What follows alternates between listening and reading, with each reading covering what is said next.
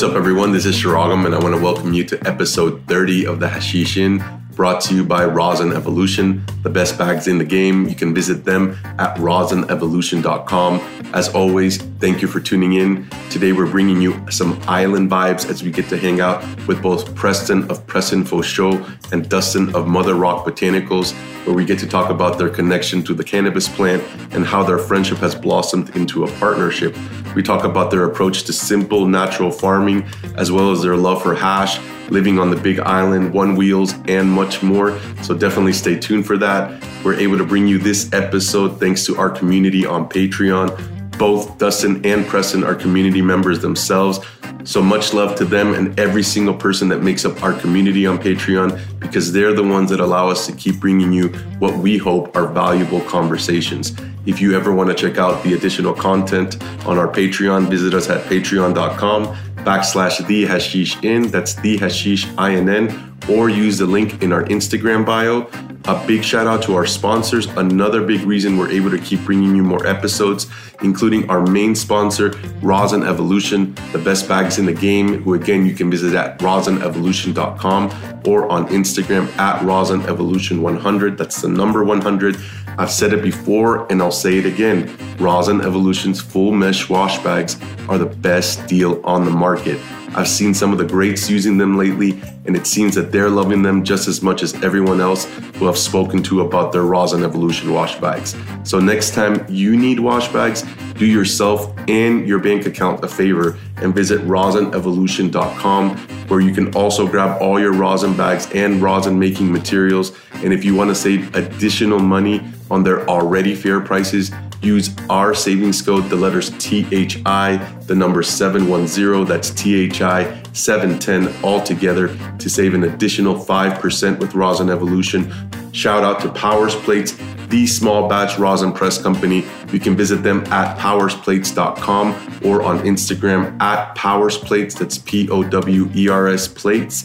If you're looking for a rosin press and you want the best rosin press on the market, you found it. Just visit them at powersplates.com and use our exclusive savings code, the letters THI, standing for The Hashish In.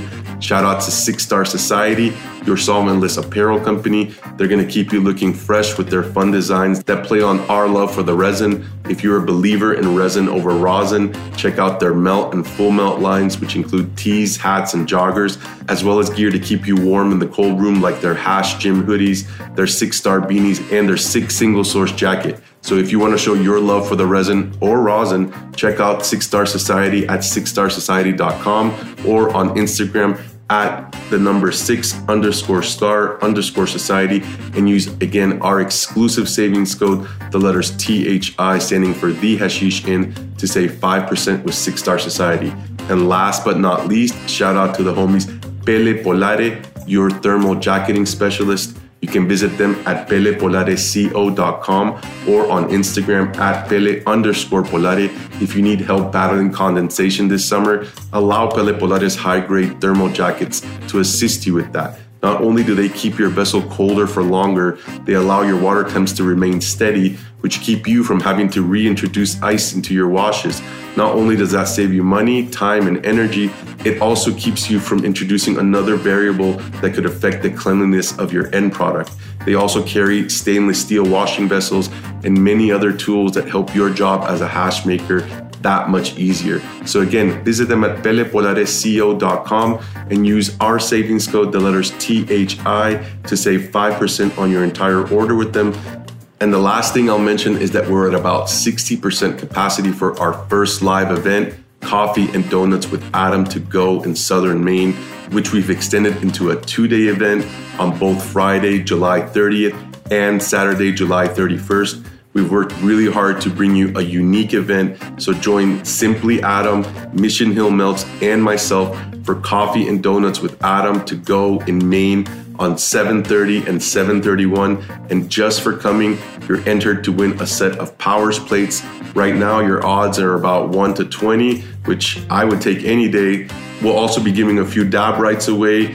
So join us for awesome food in an awesome location with great people. You can buy tickets on Eventbrite. The link is in our Instagram bio. Thank you for listening, and I hope you enjoy this episode.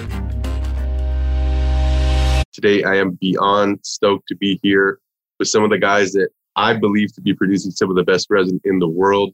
Preston, aka Pressin Fosho, and the multi-talented plant Zaddy. Dustin, aka MotherRock Botanicals, aka Fire Red Beard.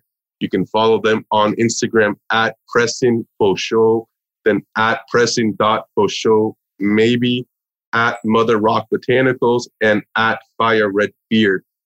What's going on, homies? Thank you so much for taking the second time to talk to me. That was amazing. Thank you, Shraga. It's an honor, brother. And shooting it right back at you, man. Thank you so much. And we love it. So appreciate you, brother. Yeah, man. Big ups. We've been a huge fan for quite some time. You know, you've been pulling out some content. It's cool knowing that we've been following for each other for quite some time. And we're at this point of being on your podcast. It's a huge honor. Absolute bucket list. I mean, beyond bucket list for me. And also, you know, just giving thanks to also just recently joined the Patreon, and I've been really enjoying the more, you know, in-depth content and just kind of cracking into the surface of it. So I'd encourage other people to tune in like that and check the Patreon out as well. Yeah, there's a lot of hidden messages that you won't even find on anywhere, YouTube, maybe Reddit, but that's going to have to do some deep research. This is, you know, your platform is just like, boom, here's all the information you need. You know, respect. Salute. Yes. Well, I appreciate that, man. I really appreciate your kind words and the plug. And yeah, the admiration is mutual, man. Like, you know, I've told you, it's funny. I've always had this weird kind of connection with you guys in one way or another, where like, I always remember Dustin on his Fire Red Beard account supporting the podcast from early on. And then I told you guys a funny story where I was about to do the recording with Kush Kirk. And, you know, he's like, what are you doing? And I'm like, you know, I have this kind of idea. And he's like, nah, bro, like it's already been done. And I was like, damn, okay. And so he showed me your passion for the Hashin, which is like a mini documentary kind of that you did back in like 14 or 15. Yeah. Wow. Shout out to Chris Kirk and Garden of Grease and the whole family up there. But that was a really fun experience, passion for the Hashin, and really captured a special moment in this quickly evolving space, and still fun to watch back, even though it's really kind of like a bit of a scratchy quality documentary for the heads. I think they can really appreciate it in that time. And big shout out to all the people that helped out, you know, and some of the great ones were on your podcast too, like Nika T and people like that. And so it was just really an honor and fun experience. You know, I tell people like this was like this little secret of that is like, you want to get the best out of people and have a great experience, like go over and say you're making a documentary and have them bring forth like the best example. I mean, I think all those people are on point anyways all the time, but it was just really a cool loophole to like get in quickly and really learn a lot. So it just worked out fun, and anybody wants to check that one out on YouTube, it's a classic for anyone, and we still watch it sometimes and laugh at it for sure all the time. Passion for the Hashin. But the passion for the Hashin lives on, and here we are today, you know? Yeah, that's funny, man. You did have some big guys on there. It was one of the guys that really stood out to me was Fred Morris. And then like yeah, Nika T and Rasta Bubble at the time, Rasta Ronnie. Yeah, and it was interesting to see like the quality of what you guys were smoking on back then. And then I remember specifically you, Dustin, you're like puffing on some hemp ice wax, and you're like, this is like history in the making, because it kind of was, right, at the time. And even more so because it was a bubble hash made from hemp. That's like a miracle in itself. But yeah, that was really cool. And that was one of the many moments at Nika T's that was amazing. He really is a don and holds a really good space in the hash. That's why we're so honored to be on here, because people like him and Mila and everybody, real quality, just put in so much time and education. But we had a moment we were trying to film Nika T, and we got so blazed that we were just geeking so hard, and I had to like go to the bathroom and like slap myself and like be like, bro, we got to get this content. We're losing it. And thankfully we got it, because he's pretty good with the interviews too. But it was a hilarious moment where usually I can keep it together on the hash, and I was just getting silly. That's hilarious, man. Yeah, believe me, I know about trying to keep it together sometimes during the interviews or whatever. So it's funny, I can relate. And so, speaking of that, how do you see that things have evolved in the last like 6 or so years from that time? Well, let's see, just some big ones, obviously. We were just on a big solventless kick, and that was kind of a real beginning of it. But just seeing, obviously, the rosin come forward. In that interview, actually, it wasn't posted, but we're asking the different hash makers what they see in the future of cannabis. And Fred Morris says he sees rosin in the future of cannabis, and that was before the rosin really kicked off. Of course, people have been kind of dealing with it for a long time. And I even saw an old thing about how back in the day, they'd put the dry sift in a towel, bring it near a warm fire and scrape the oil off of it. So ironically, it's been around for a long time, but having it come forward in the dabbing is just like huge, because solventless, we kind of talked about that before, but just how, solventless is kind of birthed out of like the dabbing movement that BHO kind of set the foundation for, ironically, but the playing field was leveled with the live rosin. And that's just like probably the biggest shift and change that I've seen in that. But what about you, Preston? What do you think? Oh yeah, I mean that's from what I know is growing up there was learning through BHO. I didn't know about too much of the bubble hash community. I don't know. To me, it wasn't as clean at the time. I don't know how to explain it. It was just always harsh. Every time I tried to dab it, it wasn't even dabbable. So. Never had that good of an experience until, I met this guy and he had flower rosin and that like kind of blew my mind. I'm like, wow, you don't have to make BHO anymore? Okay, so fiddle around with that, got to learn through experience of using a hair straightener and then vice grips and all kind of so classic, all kind of ways to learn until you get to a press, So rosin is the future. I mean, it's definitely like an old school thing, but we've educated ourselves to dab in the most highest way. Expression, best, as we talk about, it's just kind of capturing that expression of the most primest, most floral, most optimal space of the plant, and just really cool that it could be done like that without any solvents. Yeah, because we, not bashing anybody's thing, but we're like really like wanting people to really, be aware and put what they're putting into their lungs and stuff, and really moving away from the solvent. There's some cool talk that Fred Morris talks about actually in the documentary about how like you're just dealing with like a cesspool of variables within that solvent, and it's just altering things in lots of different ways. And I definitely don't know the deep specifics of it. And a lot of people are like really passionate about the science of why solvent's all good and stuff, but to us, we're really like the difference is very noticeable. The high is cleaner when it's solventless, and for me too, the mental kind of piece of just not having like in the back of my head, is there mystery in there? Is there lubricants in there? Is there, has it been twisted to a point where it's going to alter the subtle neurological effects? Like it's deep, but yeah, that's been probably the biggest cool shift in the history, but not a whole lot too. I mean, there's a lot of cool innovations around that, but it's cool how I feel like kind of riding some people might argue that there's still a lot of big changes going on, but I see it kind of riding a steadiness right now. Mm-hmm. People are starting to kind of figure in and simplify, the formulas of cannabis nowadays. And that's kind of cool in itself. But yeah, the live rosin, huge foundation to us here.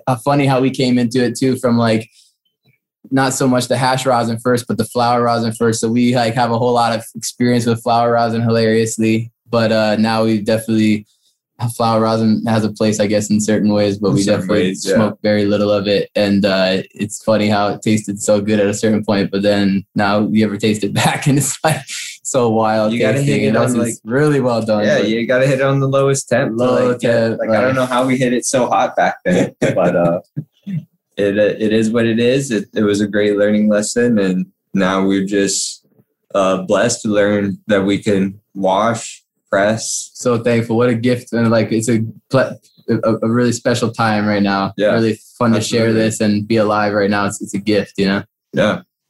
Yeah, I agree, man. It's a gift to be alive, and these are interesting times. And as I'm always saying, things are shifting quickly.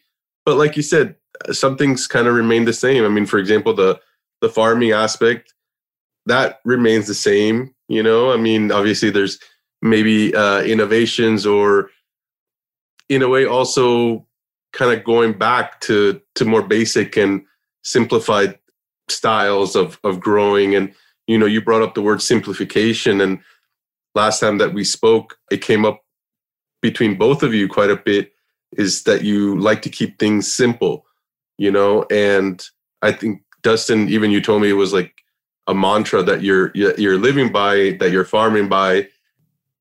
You know, Preston, I've got the sensation that Dustin has brought a lot of influence to your life and that you're grateful for that influence. So I'm curious in regards to living simply and gardening simply, what have you learned from him? Honestly, I wasn't too much having a green thumb. Like, I didn't really garden too much. Like, I barely even go outside and pull weeds. It was not my thing, but just from learning from this guy, he's helped me, you know, with the patience and just educating of how simple it is to clean things up and how well everything will get nutrient properly, and just simple remedies. You know, it's not like we're doing a whole bunch of, no disrespecting to KNFing. We're just doing just simple things out there, you know. Just from learning through the cannabis, it made me want to go outside and like want to grow my own and have my own like vegetables and herbs and fruits to eat off of. It's cool knowing that, you know, whatever land you have, use the space, and that's huge to me. So this guy has shined a lot upon me, and now I go outside and just like take care of the land that I rent. You know, it's not like I own this place, but I go outside and take care of it, go take care of the garden, provide whatever I need. And yeah, it's grateful. I'm blessed. Just from learning through cannabis, it makes me want to just go outside and do more. Cannabis being such a really great driver for all this, and the driver even for like our interest in even first meeting of our friendship. But seeing Preston kind of take with some simple stuff that I've kind of showed him and run with it is just a testament to like how these simple approaches really work. Because, you know, just Preston being very willing and intelligent in a lot of ways of, you know, approach and methodology, and, you know, especially using his hands and things like that. He's really like handy like that. So he just was a great student, picked up, you know, some of the core things. And my formula a lot of time is just telling people, you know, keep the soil alive. But a lot of it is like teaching people how to use intuition, think for themselves, and kind of read the space. And so what's cool here, for example, is Preston just activated a great spot in his yard, which is like a little drier, lower elevation. And it's like at first the soil was just dust and dry and like what they call hydrophobic, where water can't even penetrate it.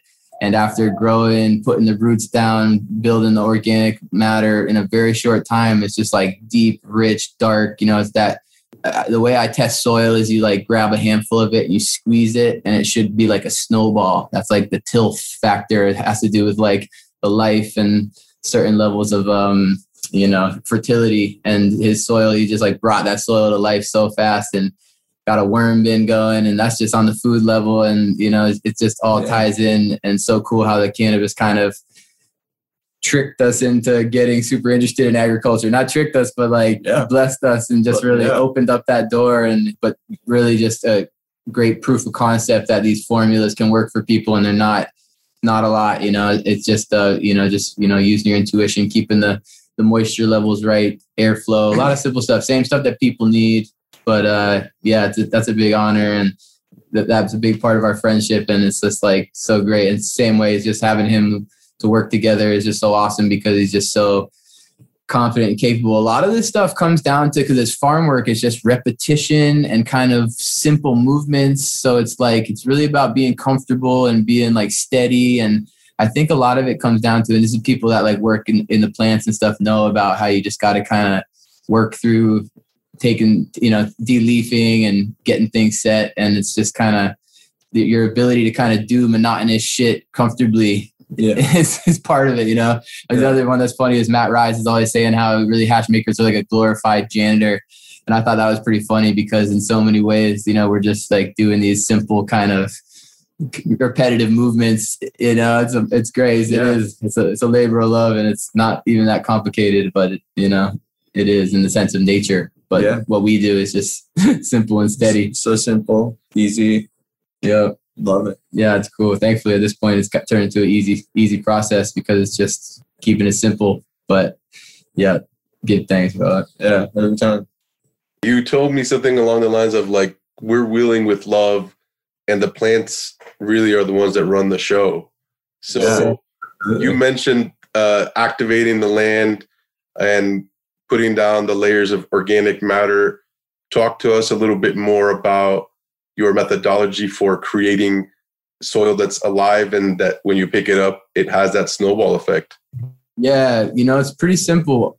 A lot of times I just tell people to think about it like almost like a sourdough culture or something that's like kept, or even a kombucha where you kind of keep it at a certain stasis to keep it alive. And that's how I keep my beds, even in the time where it's pretty brief to where we're transplanting and there's nothing in them. We still always keep the beds watered like there's plants in there. And it's just about kind of keeping that consistent. It's not like a soggy feeling, but it's definitely like a level of saturation where it's almost to your look. I'd say it looks like almost like dark and saturated look, but it comes down to a feeling. So riding that moisture level is a big part of it. We're giving it like weekly to bi-weekly teas and ferments. Another big factor on a simple level, you can just do tea, simple teas. We just fill up a 55-gallon bucket of water or a trash can of water, and you can add like a little bit of your local soil. You can add a couple other little things like maybe a little kelp meal, something like that. But even just a couple handfuls of your local soil, and you could add a little sugar to that, or you could just mash up a piece of rotten fruit in there and stir that in there as like a sugar activator. So a handful of soil and a handful of rotten fruit, and like let it sit for a day. And interestingly, that has some amazing effects. It's really like by putting the microbes and the beneficials into water and making them water soluble. That's a real part of the magic that allows it to be done very inexpensively and very effectively. So yeah, keeping it moist, keeping it activated with diverse microbes via compost teas, and then just keeping it mulched. Those are the things, and those go for almost anything, not just cannabis, but that's like our foundation of but another thing that like I'd say is special that I always tell people is we use in a closed loop our hash water. That's a special one. So our hash water is being added into that compost tea ferment.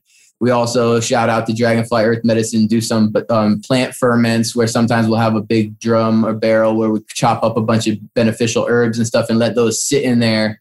And those turn into like a very good concentrated fertilizer, and we'll add that into the fresh teas. So that's another one. Let's see. Yeah, pretty basic. That's about it. But the mulch layer is important because that really keeps that moisture level in there. Like I saw a statistic about mulching. It like saves you like 80% or more water or something. It's something mind-boggling, like just having a layer of organic matter over your stuff, even if it's indoors, whatever. And then we always recommend people have a little space from the organic matter to the stem, because for the most part, we don't have any issues. But sometimes if you have too much stuff up against your stem, it can create a little difficulty with the plants, especially if they're older plants. So that, keep that little halo around your root base. Ring. But that's pretty much it. Like, honestly, in a nutshell, it's beautiful and simple. And we apply that to food. We have food kind of growing near the herb. And that's another thing I encourage all people that are, not just growers, but farmers. You grow in some plants, have a little, even if it's indoor, have a pot with some, some veggies going near there, some medicinal herbs, something for making tea with. Just give that a little bit of what you give the herb. And it's like, it goes from there. And that's how a lot of our diversification has gone on. But when you have it right next to your plants, you always got a little extra to give to it. So it's a great way to kind of get that self-esteem up for just growing all kind of stuff. And, another factor within this approach is that instead of like pushing anything like, okay, it's feeding time, we're going to give them big nitrogen, or we're going to give them big phosphorus or potassium or whatever. We actually just keep that soil at a healthy space and let the plant draw from it what it wants, when it wants. And I think that's something special that gives us a certain edge, or not gives us an edge, but it gives our plants a level of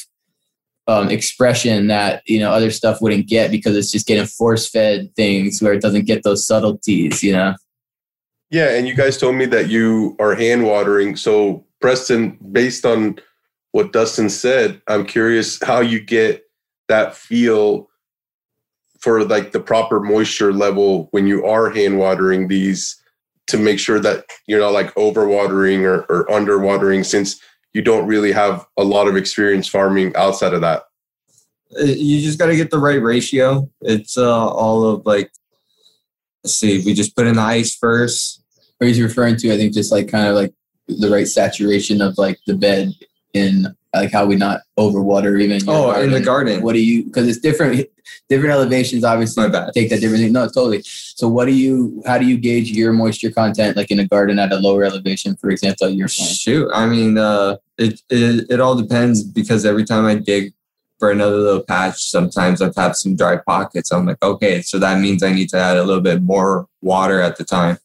But so that's a good way to test it for people, just go down and feel it a couple inches underneath the surface. Yeah. Does it have that certain saturation of, darkness, moisture? Can you feel the moisture in it? And there's a whole lot of places, people that grow a lot of herb, it's really dry. So that would be kind of related to Preston's spot here because it's very dry. So he could take a lot of water here. Yeah, mine has to take a lot of water. So that's why whenever it rains over here, I'm like really blessed, because then it's really helping every inch around it as well. But one of the things that I like to do is give it a nice pre-soak before I dig a hole and add some whatever I'm putting in. But that would be a good indication of how, okay, my soil is pretty good over here, or like there's some spots that just have a little bit more drier spots. I don't know, maybe just because the sun's hitting it more. But it's just a nice playing different altitude levels of being down here in town where it's just super hot and dry.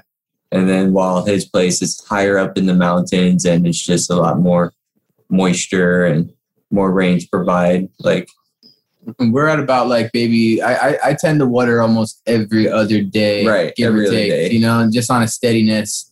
And so it just depends. But a big thing about our thing is that it's in the ground too, and that I can't stress enough is a huge part of the success, because it kind of does its own level of equalizing that moisture. So another example is my spot is like, or where the garden is very shallow soil. Actually, that's kind of a part of the story of the MotherRock too, because we have this very what they call blue rock, was a very dense, hard, mineral rich rock out here that's like very hard, and we don't have a whole lot of depth, so we built the soil up on top of that.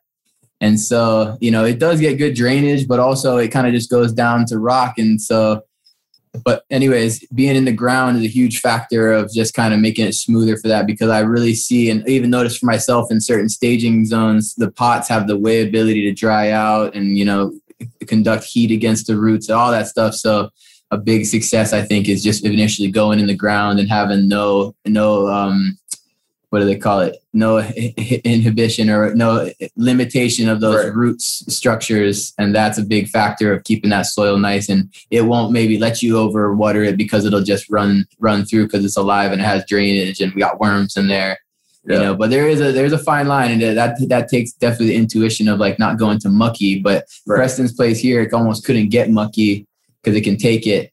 It's so dry, and then there's just so much, heat and stuff. So it just depends on the space, but you can get away with, I think, if they're in the ground every other day, depending. But that's where you really got to gauge it. And the hand trick is a good one.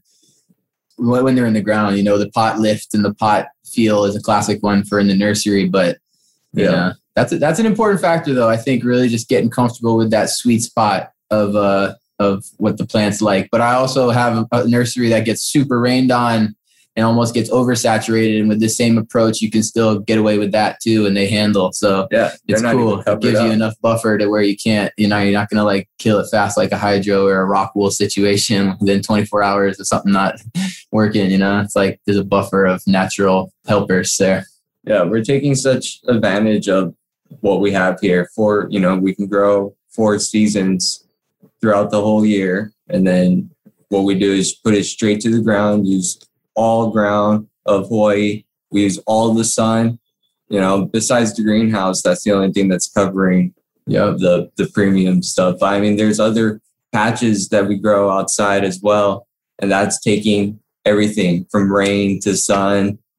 And it's just a great advantage. It's something special out here, even with the produce, the volcanic soil, everybody talks about it in the agricultural crops, but it definitely seems to prove true in the resin crops as well. So it's like just a testament to the, incredible fertility of this land out here. And it's pretty awesome. It definitely helps us out a lot and makes it easier than some situations where people got to go from straight dust or, you know, that'd be an interesting challenge. And, you know, you could do it. It would just take a different approach, but we're already blessed with everything composts fast out here. Everything.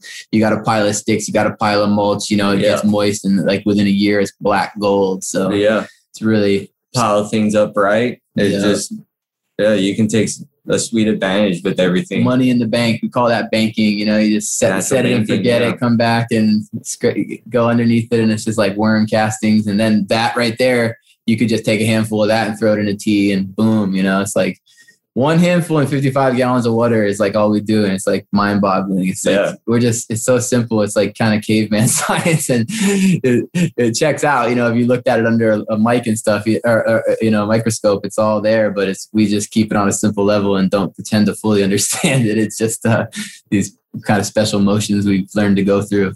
In different altitudes. It's awesome. Yeah, that's cool, man. I mean, for sure. It seems like it's simple but effective. And I mean, and that was part of the other thing is you told me is like you guys really try to cut the waste. And like you said, you use the hash water, and that's part of like your whole concept of like natural farming, at least from what I've taken from it, is like you guys aren't trying to bring in a lot. You're trying to keep it, you know, in this kind of closed loop. I know you are bringing in some things which we can talk about a little bit later, but yeah, I want to talk about the microclimates. I definitely want to talk about like how deep, because I know you said your soil really isn't that deep, but for right now, let's switch the pace a little and let's talk about cannabis as a guide, because Dustin, you mentioned to me, and I think you even mentioned it on Passion for the Hashin, that you started blazing at 12. And then from that time on, you expressed to me that really the plant has been kind of a guiding force for you, including going to Hawaii. So tell us more about that. Yeah, I'll try to keep that in a nutshell because I get going off on a passionate rant with this one. But really from a young age, felt very moved by the effects of the cannabis plant. Just had a really genuine connection with it. I just felt like for me, I was a kid that they were like, oh, you know, he might have ADHD, which I'm kind of on the fence about that concept. But it's something that dialed my brain chemistry in really well. I was able to focus. I was able to feel calm in myself. Basically felt like it activated like my natural perception of life, you know, and intuition and even kind of humility and perspective. So great reaction from a young age, always drawn to it, different people in it. And I would just say I started hitting a point where I was like kind of just really interested in pursuing agriculture. And I lived in Western Massachusetts at the time, which interestingly is a pretty good ag movement over there, but didn't really see it right under my nose as much as, you know, so the cannabis really, in a sense, inspired me. And then,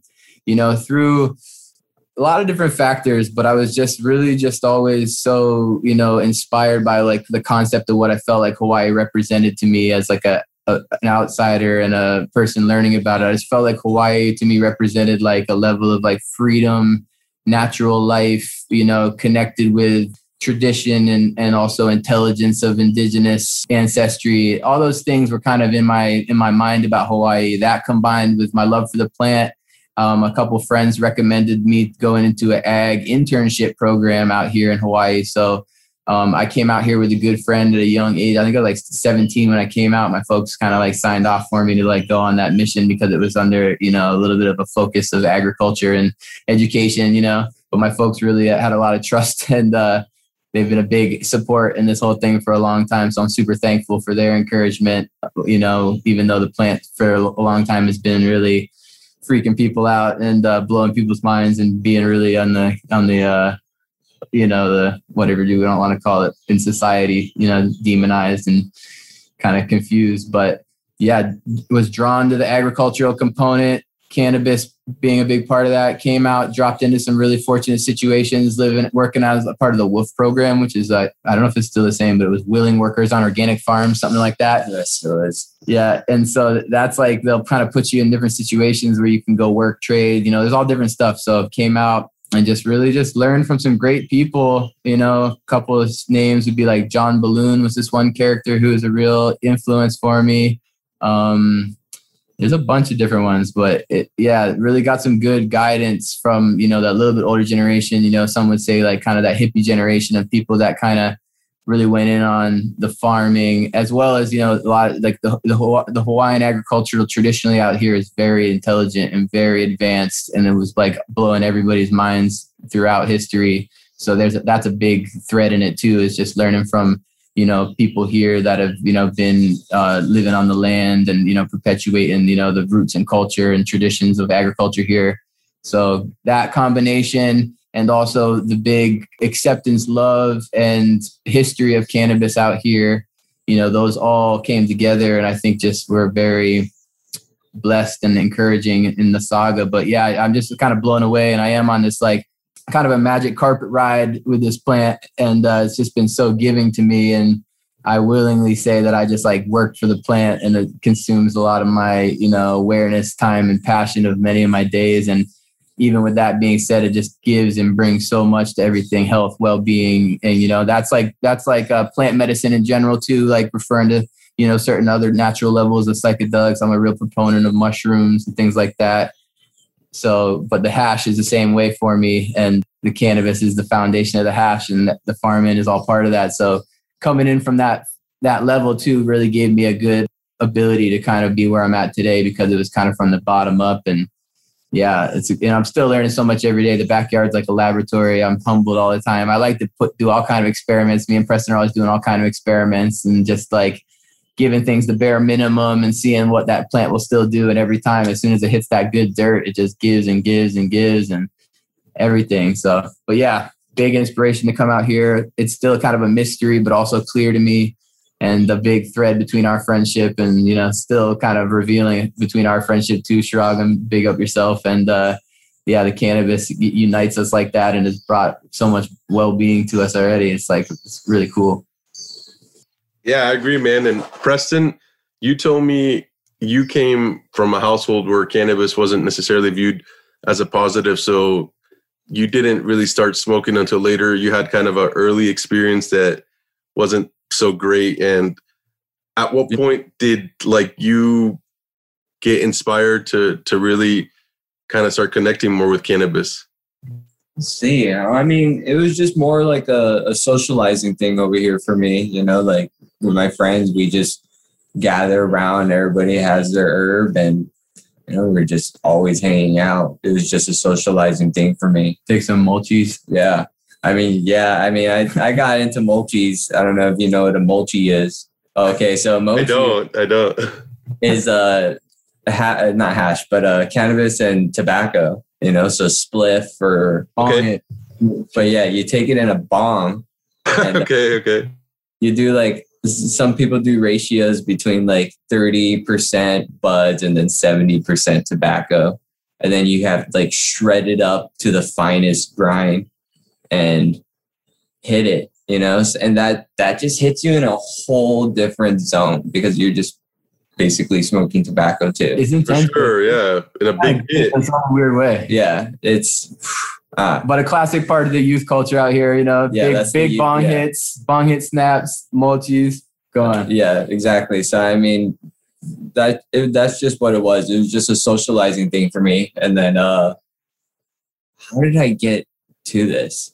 We're just saying, like, like your first time when you really got into it and like enjoyed it.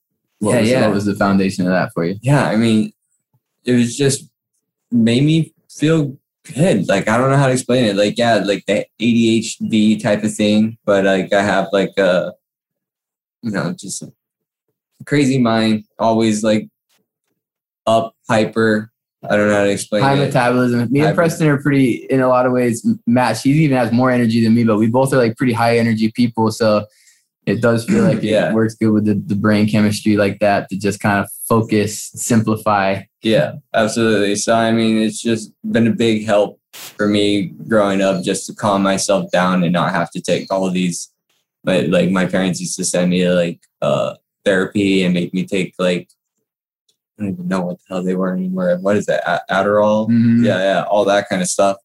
Yeah, it's just good that I don't have to take that. I can take control of my own life just by consuming some hash or some flour, you know, and it's not like, to me, it's not addicting, you know, like I can always like control myself and step away and like get work done. You know, I've had that point of being a lazy kid and just smoke. You know, no disrespect. Like, yeah, you can wake up and freaking smoke, and people smoke in Hawaii hard. Like a lot of places smoke hard, but it's like almost different. And like, it's really like people want you to get like hash drunk. Yeah, there's like, definitely a certain level of like one-upping to like how stoned people get, but it's just like part of it. And I like that, but it's also like, I just want to like tell the youth out there to just be really like aware and careful and cautious, because these are powerful things, you know? Yeah. And not to say the youth, but like the young adults, you know, because that's why I feel like is where people can really receive that medicine. I was using it at a young age was great. I never had anybody kind of like initiate me or teach me the ways to like do it. And I feel like that's a big important part of just like, like imagine like somebody that's a little older than you or an elder, and just instead of being like, like this is a sketchy drug or whatever, they're like, listen, like this is a super aid of health, well-being, meditation, clarity of thought, and you can use it different ways. It's all about kind of what you put into it and how you react on it, you know? And I think if that was taught, it could just go so much further. It already has gone so far. Like we didn't need anybody to really tell us, and we still found that out. But I just think, you know, through that, and even with these really strong, beautiful concentrates, you know, they can blow people's minds. And I definitely always try to like, even myself, you know, like I smoke all day, every day, but I'll take that one big hit. We talk about that, and you just go to school, you go to church, and just have to humble yourself and, you know, go through the motions. And, but yeah, that's part of the magic of it too, is like, you know, we were talking about the anxiety thing too last time. I thought that was a good point of just like, a lot of people are saying they experience an anxiety feeling these days, you know, maybe seemingly more than ever, but that's kind of what the herb makes me feel sometimes. But having to overcome that and that moment is what is like strengthening. And, you know, I just think that's what, you know, could help people as a training tool to like help them overcome anxious moments or whatever. Just realize like, okay, you know, I'm going to breathe through this. I'm going to, you know that I'm going to be all right. Yeah. It's just in the bottom of your mind. So yeah, it's powerful stuff though. Everybody be respectful of it. And, you know, thankful to have been humbled by it many times. Yeah. I think last time you said something like it's hash can be, and other plant medicine, obviously, but in this case, specifically hash can be a cheat code into getting into a meditative state if you, I guess accept it that way. Flow state, and that's the state that I really think people need to look for. We define it different ways, but you know, whether you're being an artist, whether you're just being happy or whatever, that space is really where you can achieve awesome stuff. And the cannabis and different things can allow that to be there. You know, just like meditation or all these other things, but the cannabis is like a really cool, fast activating way, and a fast way to receive medicinal effects too, even as opposed to an edible or whatever. Like a dab with somebody that knows how to do it and is understanding of it can be like, boom, such quick delivery and effectiveness. You know? This guy is just a very excellent teacher. You know, like growing up, I didn't learn the proper way. We're always just trying to get stoned, like not like the good kind of medicinal way. We're just smoking, just going through whatever stash we have.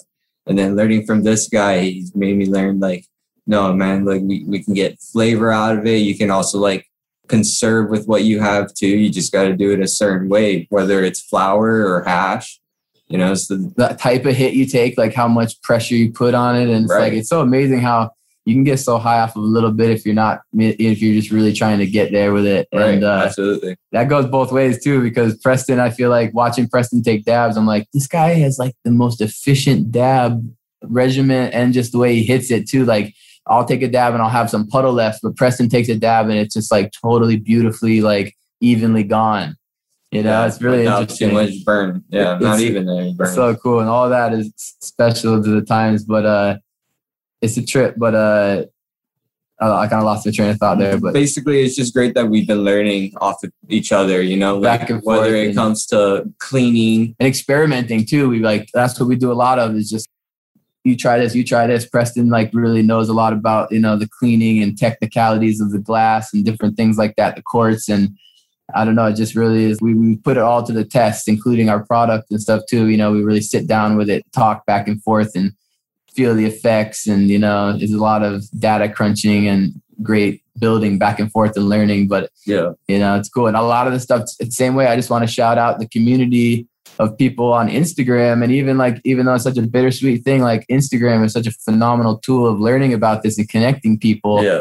It's ironic that it's also like a very addictive, kind of weird spinning social tool of manipulation. But on the other side of it, it's really profound. I've learned a lot of these different things through just like studying different people, reading comments, reading between the lines, same way. You got to be careful what you air out on there. Mm-hmm. But it's really cool and, connected us and been a great tool of education for all this. And, can't not shout it out, as funny as that sounds, Yeah, absolutely.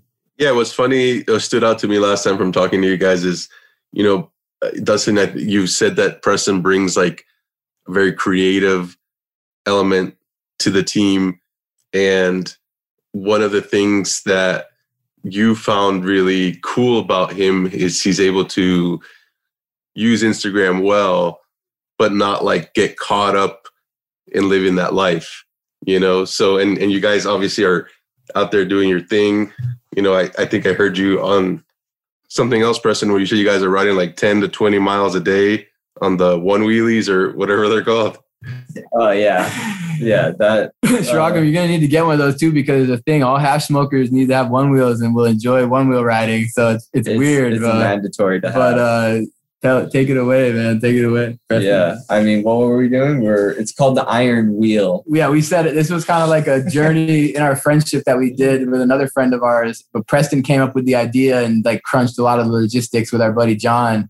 And we basically did like a marathon ride of these one wheels. Shout out One Wheel. They're like one wheel electrical device that just basically floats on one wheel using a balance and a gyro kind of technology.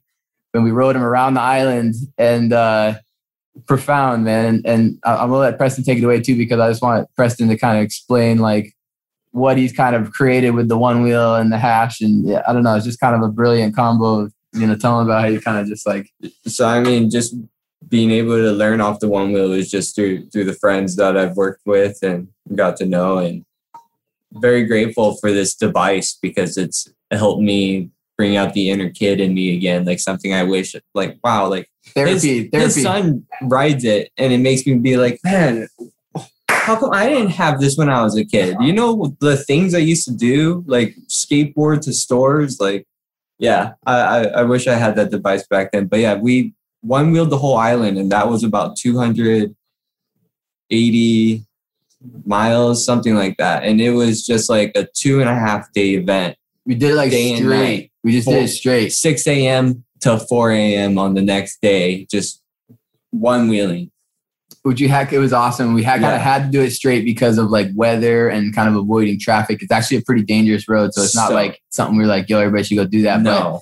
It was really special and kind of fun because it was like the first time anybody's kind of ever gotten to do that. But it was classic. But the hash played a big role in that too. The hash played a big role. Performance enhancing. The hash is like a magical tool, especially in the hands of somebody that knows how to use it, and like for just endurance things and things like that. Like, I don't know, we were just in the zone and keeping us up. That was great. And we just did it, and it went off without a hitch and was really like safe and really awesome experience. I'll never forget it. And we like pushed ourselves pretty hard with it, but also, we're able to do it. And yeah, that was a really fun part. But Preston's really like kind of woven the two cultures together. And like I said, it's like a big thing. Like a lot of people that really enjoy hash really like riding these one wheels, and like it's really fun to be high on them and just get out on it and like come up with your different routes and new ideas. And it's kind of this beautiful, they go really fast. They are pretty dangerous, but they also have this ability to just be right in this sweet speed realm that you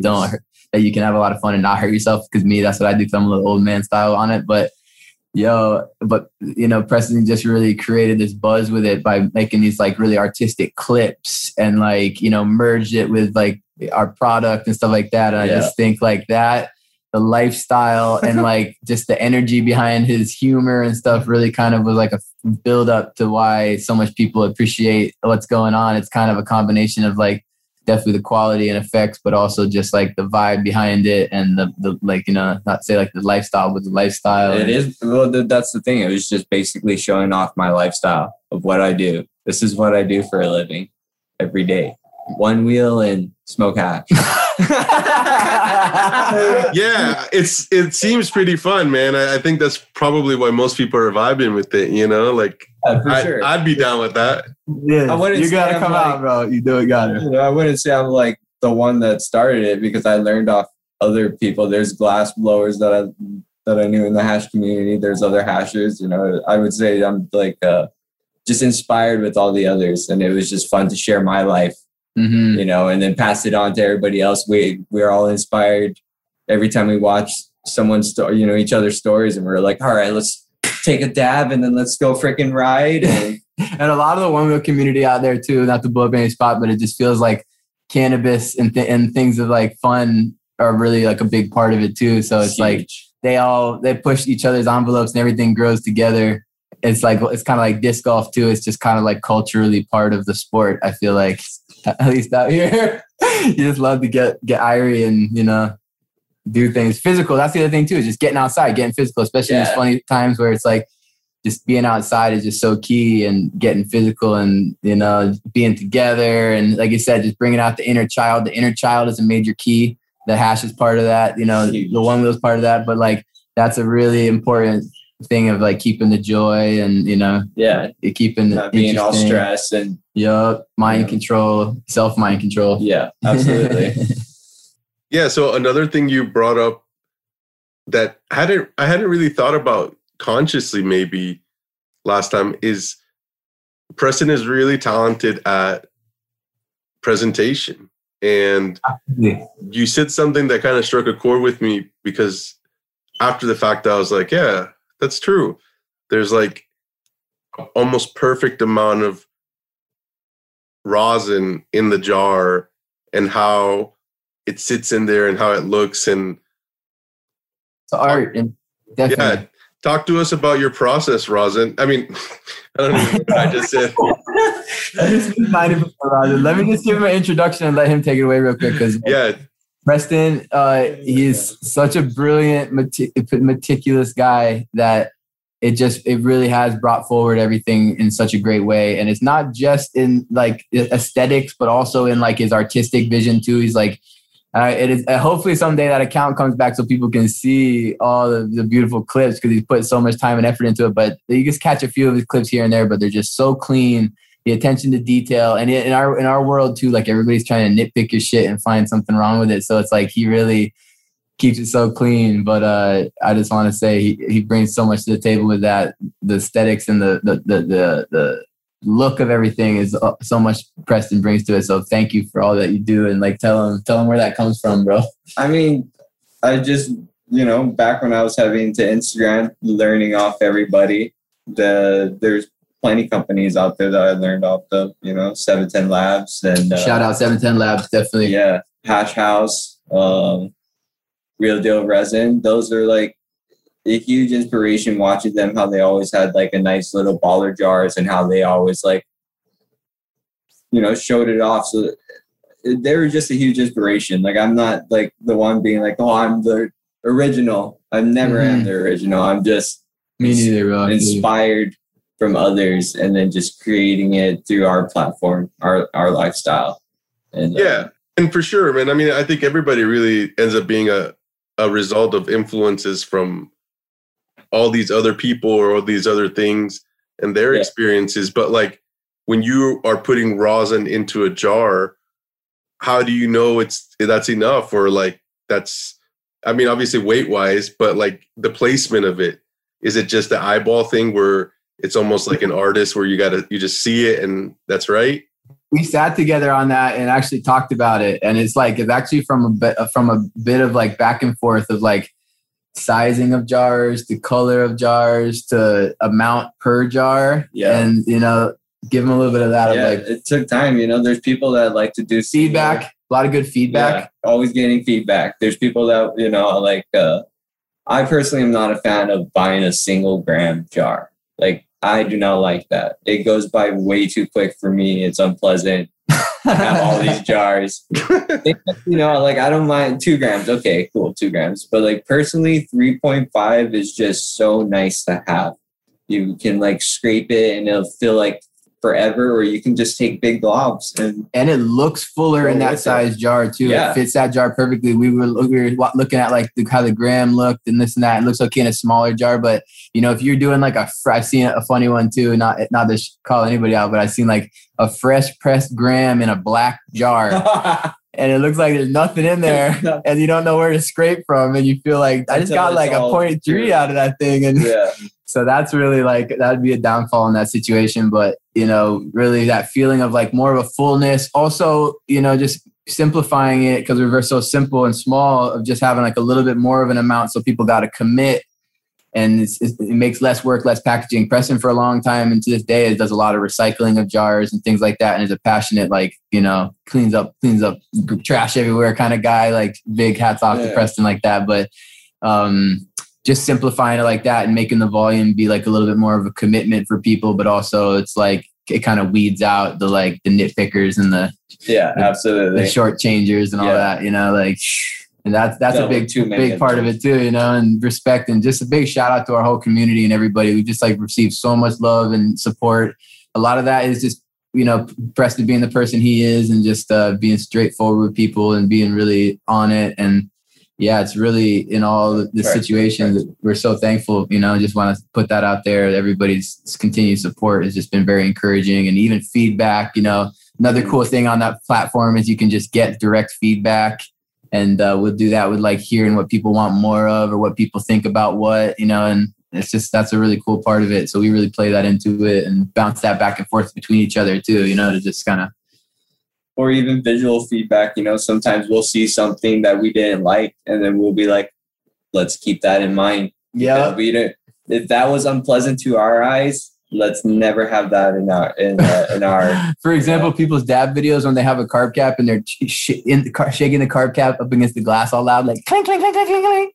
Or some, you know, like it's kind of hard to see. But or specifics. But we're always like tagging each other and things back and forth. Like, oh, did you see this? Look at this. What do you think? Oh, look at that. So yes. So you know, we're learning off other people too, whether negatively, positively. Yeah. Or seeing somebody get super roasted or something. Like, okay, we know we gotta make sure we don't do that.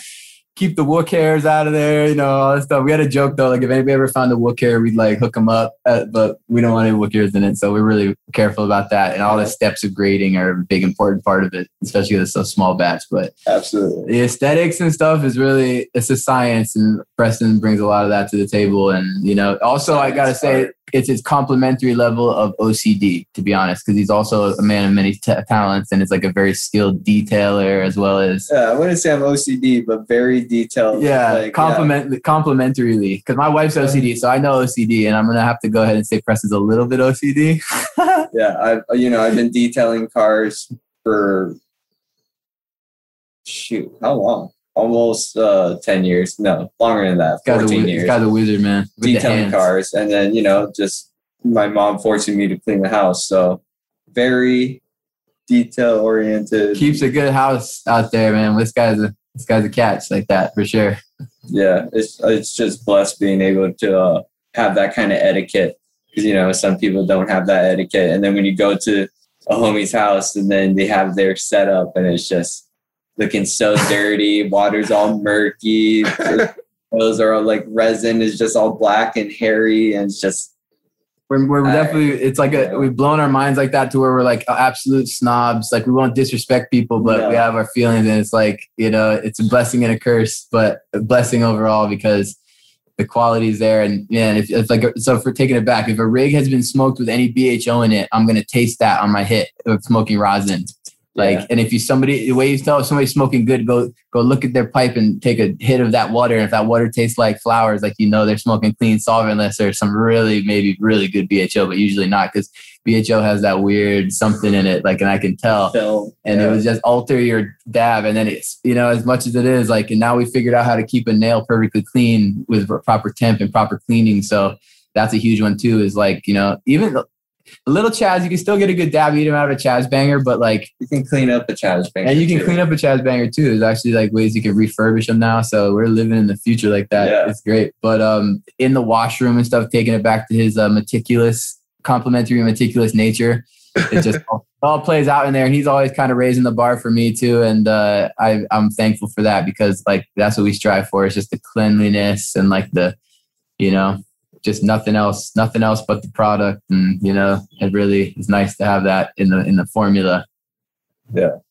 Yeah, for sure, man. It's always interesting to see how people's skills translate, you know, and obviously I think being detail oriented is a highly useful skill in a lot of senses. You know, I'm kind of similar in that sense too. You know, small things add up to bigger things, right? So, but Preston, tell me a little bit about your inspiration for the recycled jars, because, you know, props to you on that, man. I dig that. I think maybe Salmonless Mind used to do something like that, or still does something like that. So, yeah, just talk to us a little bit about that. So I used to work at Atlas Recycling, and that is a recycling center where we take care of our high fives, Hawaii 5 bottles, you know. So I mean, I used to do that, and that's pretty much similar to that. You know, you're just recycling with what you have. You kind of, in a way, saving the planet in a way, and also saving your wallet. It's nice being able. There's people out there that have boxes and boxes of jars and just don't know what to do with it, you know. So it's nice being able to be like, oh, you know, I'll take the jars. And some people are willing to clean it for me, and that's like a huge thing, because cleaning is just like another like huge process of putting it, you know. So like sometimes I'm grateful with getting new jars rather than used jars. You can't be too picky. Sometimes you're hurting, or sometimes you ran out of new jars, and oh, good thing I got all these used jars. Clean them up, sanitize them really good. Like I try to make sure I get all the resin of the last sticker or the last hash. Make sure it's clean, bone to dry. And people should be washing their clean jars anyways, like that too. Exactly. And, new jars. It's such a disgrace, all the plastic packaging in the cannabis out there. So it's like the glass is a must, and that level of recycling is just another step in the right direction. But yeah, I definitely think all the results are in, and everybody should, you know, respect their product enough to put it in something like that. And if it's not in something like that, people should question it. And since we're on the subject, I've seen you use multiple size jars. Like I think I saw you on the Future Cannabis Project. You had a big jar that maybe it was Laser Cat, you said? Yeah. It was a Laser Cat jar. Hey, I just wanted that jar. I love that. Laser Cat, another one too. And also I want to compliment all your graphic work and art behind the hashish and all your artists. Really awesome. But Laser Cat too, they have a real kind of cool, edgy vibe of their own too. And yeah, they got a good system. It's cool. We definitely studied them. And when all the jars come back in recycling too, that's a good way to just study them and like check them all out. One thing that I've seen a couple people do that me and another friend were talking about now, and now it's probably going to really be a thing soon, but this homie Rare Extracts has these really cool jars where he'll do it's 2 different flavors in the jar. And it might be more common where you've seen it too, but I just thought that was really cool. If you could do like a sampler jar with maybe 4 grams or 2 to 3 grams of different flavors in there, even though I guess there could be a certain real picky people too would be like the air contamination of Turks is like no bueno. But I just thought that's cool. Just like these little things that can kind of just bring more depth to people's experience. Because if I was like, boom, popped open a little 2 of the best flavors or 2, you know, that would just be fun. And then another thing that we really like to do and mess around with is like certain mixes, you know, and that would be a cool way that people could almost on the spot barista their own, you know, a little something special there, you know. Dunkaroos. Yeah, for sure, man. I feel like the blends are kind of one of your specialties, and we'll definitely tap into that, you know, down the line in the interview. But I'm thinking right now is maybe a good opportunity for a smoke break. You guys down? Yes, sir. You know we are, Sean. All right, cool. Shout out to our homies and sponsors, Powers Plates, the small batch rosin press company. You can visit them at powersplates.com. That's POWERS plates.com, or on Instagram at Powers Plates. They were the first ones to bring anodized platings to the market, because since the very beginning, Powers Plates' main priority has been making the highest grade equipment that they can, which is something that I really personally respect, because I feel like if you're going to do something, you should do it the best that you can. And that's exactly what these guys have done, which is why I'm stoked to be working with them. Rosin presses aren't all that different in function, but they do differ in quality, because it's the parts inside your press that really make the difference. Originally, Powers Plates was a side project to make high-grade rosin presses for the local homies. And although Powers Plates has grown and they've made their high-grade rosin presses more readily available to you, nothing has changed in the quality. They're still selling you the presses that they would sell their homies. They're still being machined locally in Portland, Oregon. They're still being assembled and tested one by one in Scott's garage. And more importantly, they're still all about quality. So you can rest assured that when you get a set of Powers Plates, all the components that make up your rosin press are of the highest quality possible. Yes, they're a little more than some of the other systems out there, but as with everything in life, you typically get what you pay for. They've also just dropped their prices $100 on their rosin kits, and you can use our exclusive savings code, the letters THI, standing for The Hashish Inn, to save an additional $75. So together that's $175 off the highest grade rosin press on the market, which comes in a nifty Pelican case that serves as your PID controller. So don't skimp on yourself or your craft, and pick up your favorite hash makers rosin press at powersplates.com. That's POWERS plates.com. And don't forget to use our exclusive savings code, the letters THI, to save $75. Thank you for listening, and I hope you enjoy the rest of the episode. All right, so let's jump back into blends, man, since we were on it. You know, Preston, this is another area that you mentioned where you have your role. You know, you keep kind of an inventory as to what you guys have been putting out, and that's dependent on what's in the garden, what's available. And we talked about like even different ratios, creating different types of blends. So talk to us about your process a little. I mean, yeah, it all depends on what we have in the freezer, what's available, you know? So like I have a list on my notes of what blends we've gone through, and like, you know, I try to look back and be like, have we done this one already? Oh yeah, this is the one that people like were loving the most. You know, maybe we should try to do this one again. And then sometimes we'll switch it up. Like we were doing papaya grape spotty. Yeah, papaya grape spotty. We're doing that. We're still trying to figure that one out. Spotty or spotty, but it's a cool strain. I guess it is Purple Punch by Black Banana. But anyways, spotty, spotty. Yeah. So I mean, that is a really great blend that everybody was just loving. And then we would have had that option to do it again, and I switched it up. I'm like, you know what? Let's try to do a sour tangy grape spotty. You know, so that one was a great, unique flavor too. I mean, personally, I don't think it hit as great as with the papaya, but still, it's nice to just switch it up, and like get the feedback on what everybody else thinks, if they liked it more or if they like the papaya more.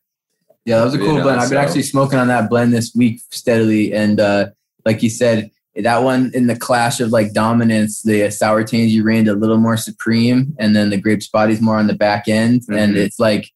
It's cool. It's good. It's different. That sour tangy is just really good and special, but very dominant. And when the grape spotty goes with the papaya, it does this really cool and grape nerds rope thing that is just like so special. I mean, if you could ever like make anything almost better tasting than papaya, because the papaya is so great, but when you throw that grape back end on it, and that's why this blend thing is kind of cool and special. I know people have their feelings about the blend, and like some people don't like it, and we're definitely like constantly making blends and then even naming them special names, and that the name game gets tricky with people, and we always try to be transparent though what it is when people ask, of course, but and it's sometimes it's just kind of fun and funny, like we'll taste it and we'll kind of adjust the name accordingly and stuff like that. And then there's certain ones that are like a real hit that we'll just roll with, but the proprietary blend is kind of fun and special, and it gives people more access to these more ideal kind of blends of terpenes. I feel like And you can do it different ways. We have our own way we do it. You know, you can mix it at a couple different stages, but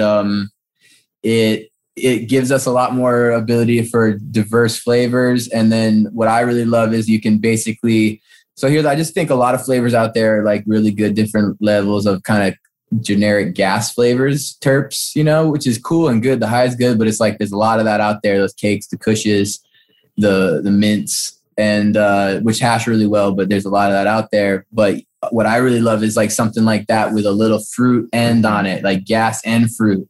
So this way you can kind of still utilize those. I'm giving people, I'm dropping some game here for everybody, and I'm glad to do it. And I just really, with all this I share, I just encourage people to just stick to the simple, natural, and quality with these tools of ideas.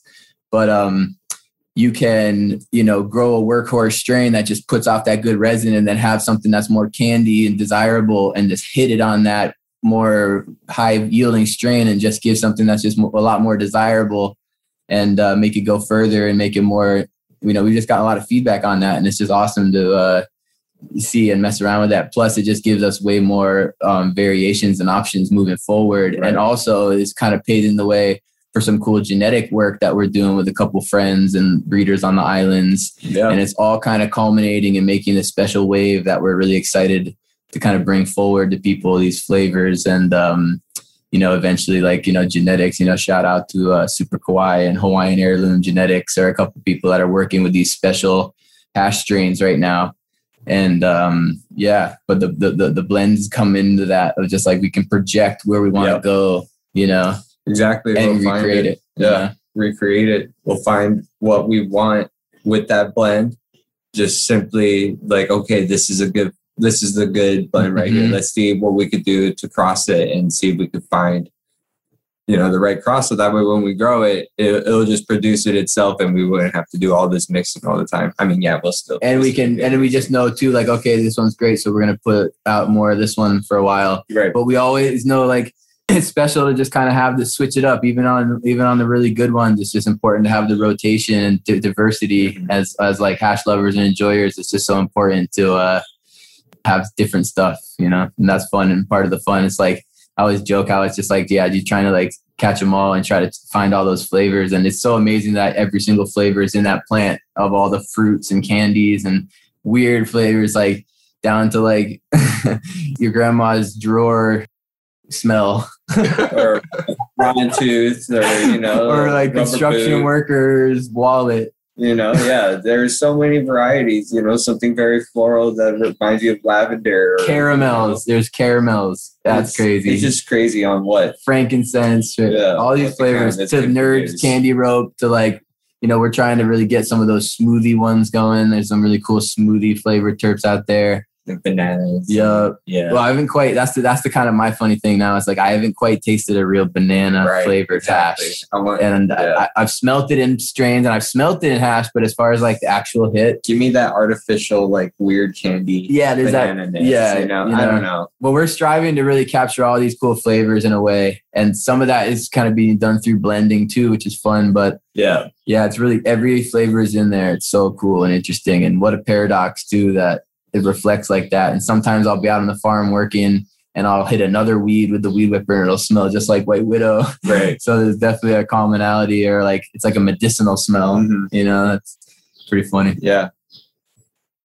Yeah. So many good points to talk about.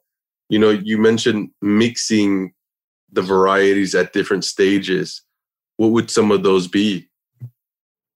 Stages. Well, for the most part, as far as the actual combination point, is being done at the same stage. But, you know, there's definitely sometimes a little bit of a give and take of like timing of harvest in some cases. So maybe some, you know, we know it really is true that it makes such a difference to come to a nice ripeness and not take it too early. There's definitely more of like a high and a more flavor. But there's also a sweet spot of not going too far as well. But getting that maturity is important. But depending on what's going on in our simple situation, sometimes we're having to like take things a little early to kind of time it out right for a replant and stuff. But interestingly enough, too, in our methodology, even some strains that run longer or run earlier, it just makes them time out more nicely, and they all tend to finish together. I think that has to do with maybe when their roots are all connected in the ground too. There's definitely like a intelligence going on there, but Yeah, that'd be the more like the timing wise would just be maybe one guy. Like for example, like GMO can go really long, and but it also can come a little early and still be really quality. But that's the depth of flavor and potency I think comes with the maturity. But that one's a 9 weeker, so sometimes we'll pull that one down, 8 weeks or something like that. And while like key lime or like the sherbet, sometimes that's a little bit earlier, like 5 weeks sometimes consistently, 5.5 weeks every time. Even papaya too is really cool. So it's cool being able to just stock up the freezer at that time, knowing that those got to freeze, and then another week goes by, and then you got to harvest some more, and then oh man, now the freezer's starting to get packed. We got to throw it in our personal freezer. Yeah, we're small scale. Like we definitely, that's really like awesome to share with people, but it's just so small, and that's part of the joy of it, part of the quality of it. But that's definitely what's up. Small. Yeah, and you mentioned based on the feedback, some of them have been hits. What are some of the most memorable ones to you, Preston? Yeah. Shoot. So like Hitman OG for sure. That's the all-time. Were you talking about blends specifically? Blends? I was, but yeah, I'm interested even on standalone ones too. Okay. And give me your favorite blends. So I mean, like as for like Hitman OG is just like a classic that I've been growing up around him, and that one's like a super sweet, creamy, gassy. But as for like blend wise, like hits would always be like a papaya blend with something. Yep. Lately. And those key lime and sherbet, key lime, which are similar, I guess. Maybe different phenols, different. I don't know exactly the breakdown of the sherbet and the key lime cookie, sunset sherbet, but similar lineage, and they have a very similar way they grow. But yeah, those ones really blend. People like a lot. OG Ghost Train Haze, watermelon Skittles. Yeah, the melon kind of shifts over nicely. Yeah. Some say like the watermelon Skittles reminds them of papaya. I just seen too that our friend Super Kawhi, we did one blend called the Funky Lime Papaya. Funky Lime Papaya. It was GMO, key lime papaya, or key lime cookies and papaya. Yeah. And that was a really cool one. And then he loved that one so much that he made a genetic cross like that. And now it's got the Funky Lime Papaya out. And I think it's GMO papaya by Lemonade, I think. But that was cool. I just saw that today. And then, so that was a favorite of some people that we got feedback about, the Funky Lime Papaya. Yeah. That was a weird one, but good one. Good ones. OG Ghost Train Haze, obviously our favorites. Yeah, shout out OG Ghost Train Haze, man. Everybody's been loving that one. Shout out to Bradley of Pacific Northwest Roots, was foundational in helping us get that one together and helping in a lot of ways hash-wise. So shout him out. Big up, Brother Brad Raskaya. Yeah, and what other good blends were there? Yeah, but it seems like you guys definitely are seeking these bold, maybe almost exotic, smells and flavors. And then, and then you're mixing them together, which, going back to what you said, I think some people do feel like maybe mixing isn't, I don't know what the right word is, but in a purist kind of way. Right. That's what's special too, is when we drop the pure ones, it's kind of special in their own new way. But I agree with that, For sure. I've got someone telling me, like, why do you guys always mix your stuff? Like, how come you guys don't want to keep it separate and then you can mix it within, like, you can pick your dab separately? I feel like that's not the same, in my opinion. It's just totally, I don't know. It's fun too, because it kind of gives us a chance to like be like, okay, not to be like, oh, we can make our, proprietize our blends, but also just it puts a special signature that can't be necessarily easily replicated, or it makes it a fun challenge for somebody to replicate. Right. So it's like, it's fun. It kind of puts a fun spin on it that people enjoy and we tend to enjoy. And Yeah, like you said, kind of going back to this catch 'em all, or I think Pokemon you referred to in our prior catch all the flavors. And I think it's cool. And I mean, I go back to thinking like, when I was smoking flower or weed, I love smoking like weed separately, but then I love mixing it together as well. Cause, definitely based on how much you were putting in of each one of them, you're kind of getting a different flavor, a different effect. So I feel like blending does the mixing in a way that maybe even genetically would take like so much work. Yeah, you can feel the potency too, not to cut you off, but the potency too of those blends. There's really something to be said about that. I think that plays into the whole kind of entourage effect concept, but the diversity and the mixture is strong, yeah. Yeah, and there might even be like, I guess, a way of amplifying or extending kind of these cannabinoid profiles to where, I don't know if you could do that genetically. Obviously, I'm not capable of answering that. A lot of work, you know? Just take a lot of work. I bet they could almost, with the right, like based on what I'm observing though, if people got the time and energy and if it wasn't so taboo and you could really kind of really study the pheno hunts, and which some people are able to do, but we're going to find every flavor in there. I mean, I haven't tried that root beer, but man, like every flavor in there, it can be pulled out, you know, with time, but like a lot of time, a lot of work. Because that's what it is. The blends is just an inspiration to pheno hunt, and then sometimes you'll find a different flavor within that pheno, you know, and then sometimes you'll find the one like, oh, it tastes just like the blend that we did. And so many of the special strains out there were just like really just something that grabbed people and they held on to it. So it's fun. Like the mystery of the magic strains are out there. We'd love to like help bring one forward that would represent Hawaii and really bring a gift to everybody that gets to try it, you know, just like some of these other ones. That would be a really fun goal that we're kind of shooting for. But bucket list pretty much checked off after the interview here, but maybe that'll be another one we'll put up there now. That's funny, man. Let's touch on a point that I thought was interesting to talk about. And again, kind of going back to blending or mixing is we've talked about these kind of like standout or standalone standout strains, like the OG Coast Strain Haze, which, you know, I keep telling you guys, that's kind of like my fave, you know. I got to try that, you know, solo or straight by itself from you guys. And I just love that smell.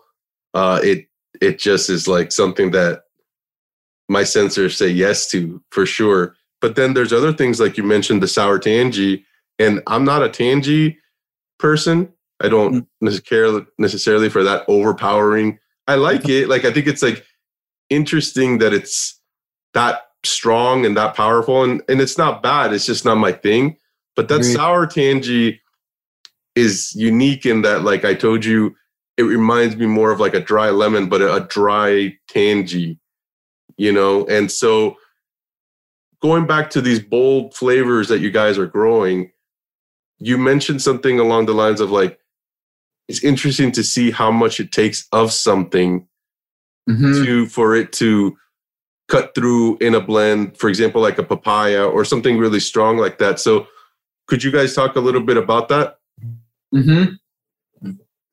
As into like just like at what tipping point takes it over the falls into what dominant side of that is a sweet spot, and we're still like learning ourselves as far as that goes. We just wing it, honestly. No, in a lot of cases we really do. We'll wing it and then like take notes. But like what's cool though too is like I'm not a huge tangy kind of fan myself, where I feel like it's a little played out, but what's cool is there's some subtle variations to that though. Like you said, there's like a dry tangy, there's like a really tangerine, then there's like, I wanted to ask you what you think of something like Tropicana cookies. What do you think about that one? Yeah, to me, it's similar along the lines to like a tangy, where like it's a very overpowering, like orange type of flavor, and you know, as people say, like it's like a rain. I'm all over the place today with my words, but it's a rig stainer, you know, where like, you're right. About like, you know, puffing on a rig that has run some solventless or some rosin or some hash through it. That's definitely going to be one of the things that like you would know what it is, or in the realm of what it is.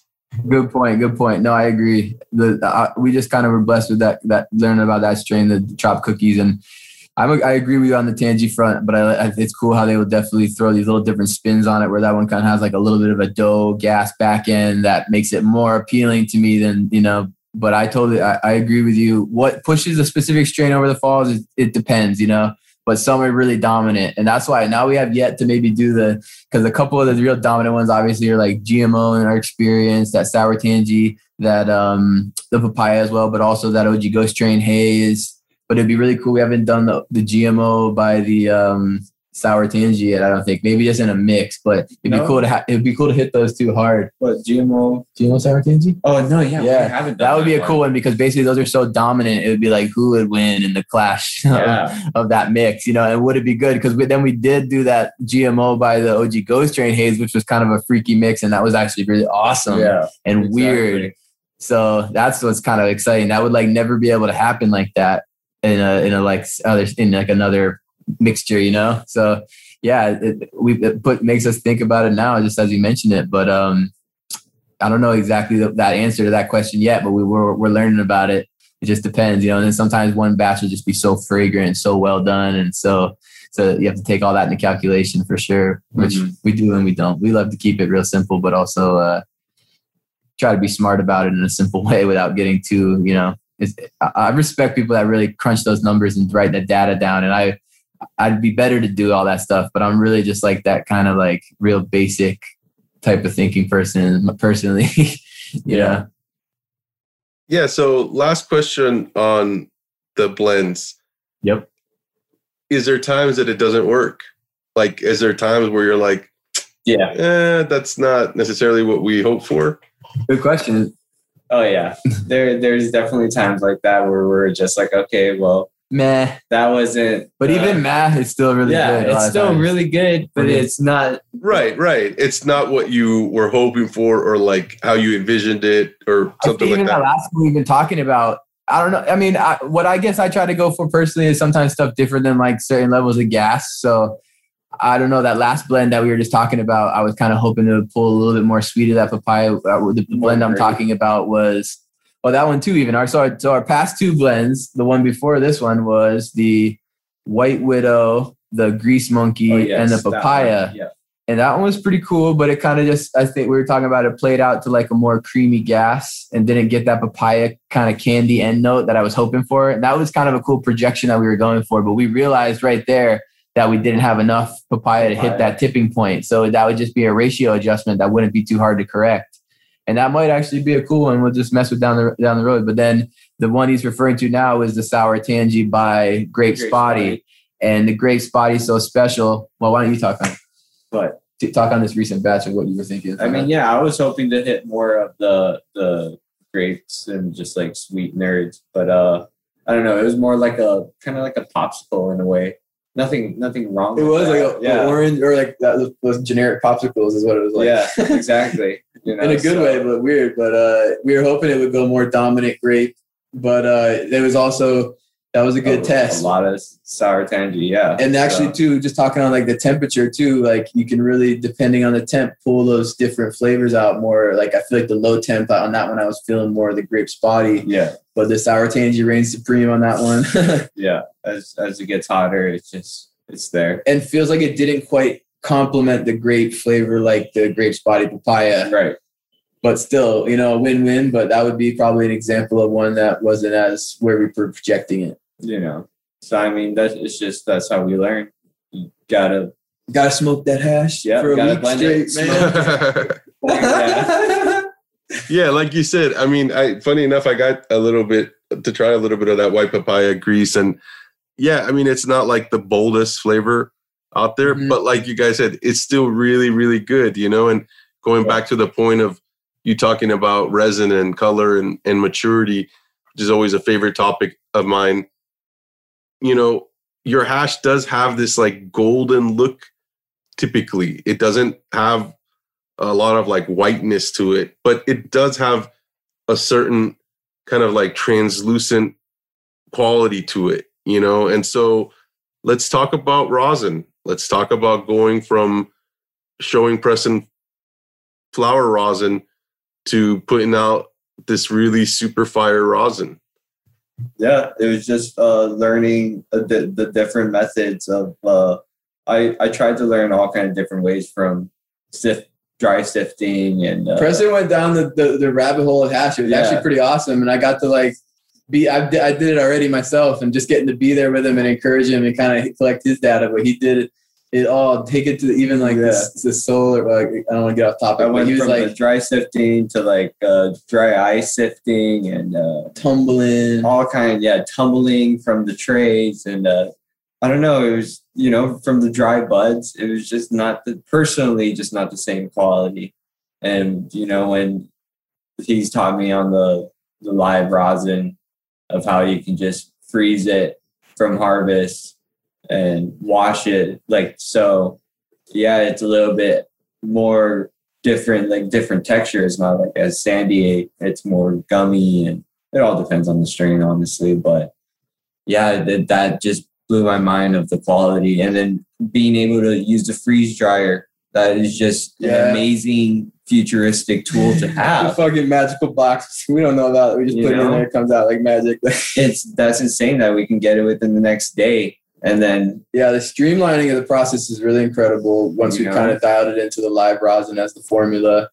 And it kind of just took like adjusting the variables to kind of just get a proper space together and get the formula flowing. And then I know what you're saying though. Like the rosin sometimes has this like mysterious glow, and it's a magical substance. Taking it kind of to the beginning of it, it's just like we've achieved this really great expression of the plant. It's kind of like capturing, like people have mentioned, that living, incredible smell, along with the smoothness, which is kind of awesome. And then we always trip out how, if kind of procured correctly, there's really, I would put money on it that you could save it like honey almost. You could say that you could store this stuff in this really quality state for a really long time if done right.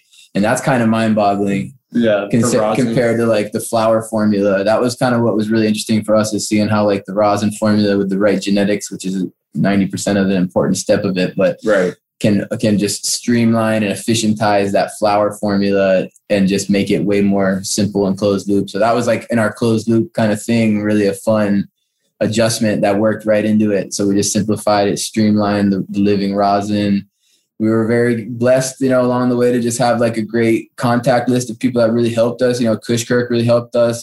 Bradley, Pacific Northwest Roots, really helped us. Fred Morris, really helped us. Matt Rise, like all these different people that were just pretty open and sharing about information with a genuine question and not being, disrespectful when asking people stuff. And a really cool thing about it is somebody pointed out to me was just how you got these mega companies throwing so much money at this process and still can't dial in these simple steps.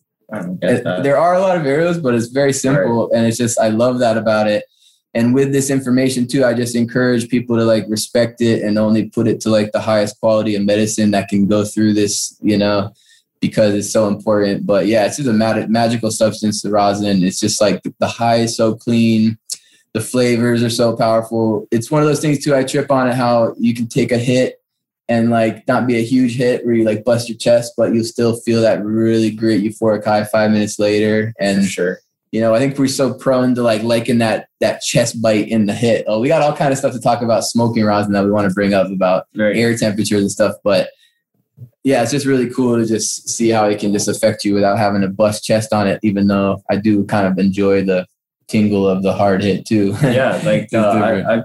Sometimes we have a batch saved of just hash, ice water hash. We always have a little stash. If it was more able to be done, we'd love to provide milk to people, but it's just the texturing and the procuring of the live rosin is actually another big game changer that's helped out a lot. And it's all different handling. With water hash, you have to keep leaving it in the freezer or fridge. At least it's room temp. Yeah, and then have it at room temp or whatever. Not to mention Hawaii too, because we're so tropical out here. That stuff is cakes instant. Yeah.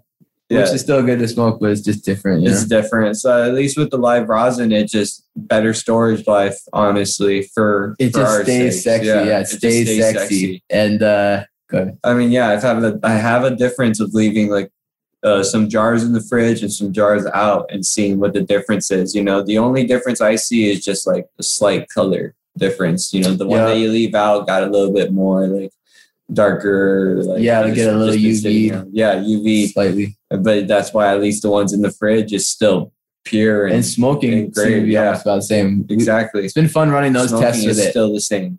And the live rosin just really holds up. And that's really cool about it. It just provides like a long-term quality hit and consistency of smoothness. Like I heard some people kind of think that it has that kind of crystallization effect that makes it like a little harsher at the live rosin kind of cured stage where we're at. But I think it really just holds it at a smooth space, especially when it's with quality stuff too. And you know, it really it's such an easy cleanup. Yeah, easy cleanup. I was gonna say too, one thing we wanted to bring up to the heads out there that we've noticed is interesting. And so here's kind of like a head spinner. So, and maybe not too, but the air temperature that you're dabbing at has made a huge difference to how enjoyable the dabs are for us. Yeah. In some cases, we'll be in the cold room at night, dehumidified, probably like around realistically 60 degrees.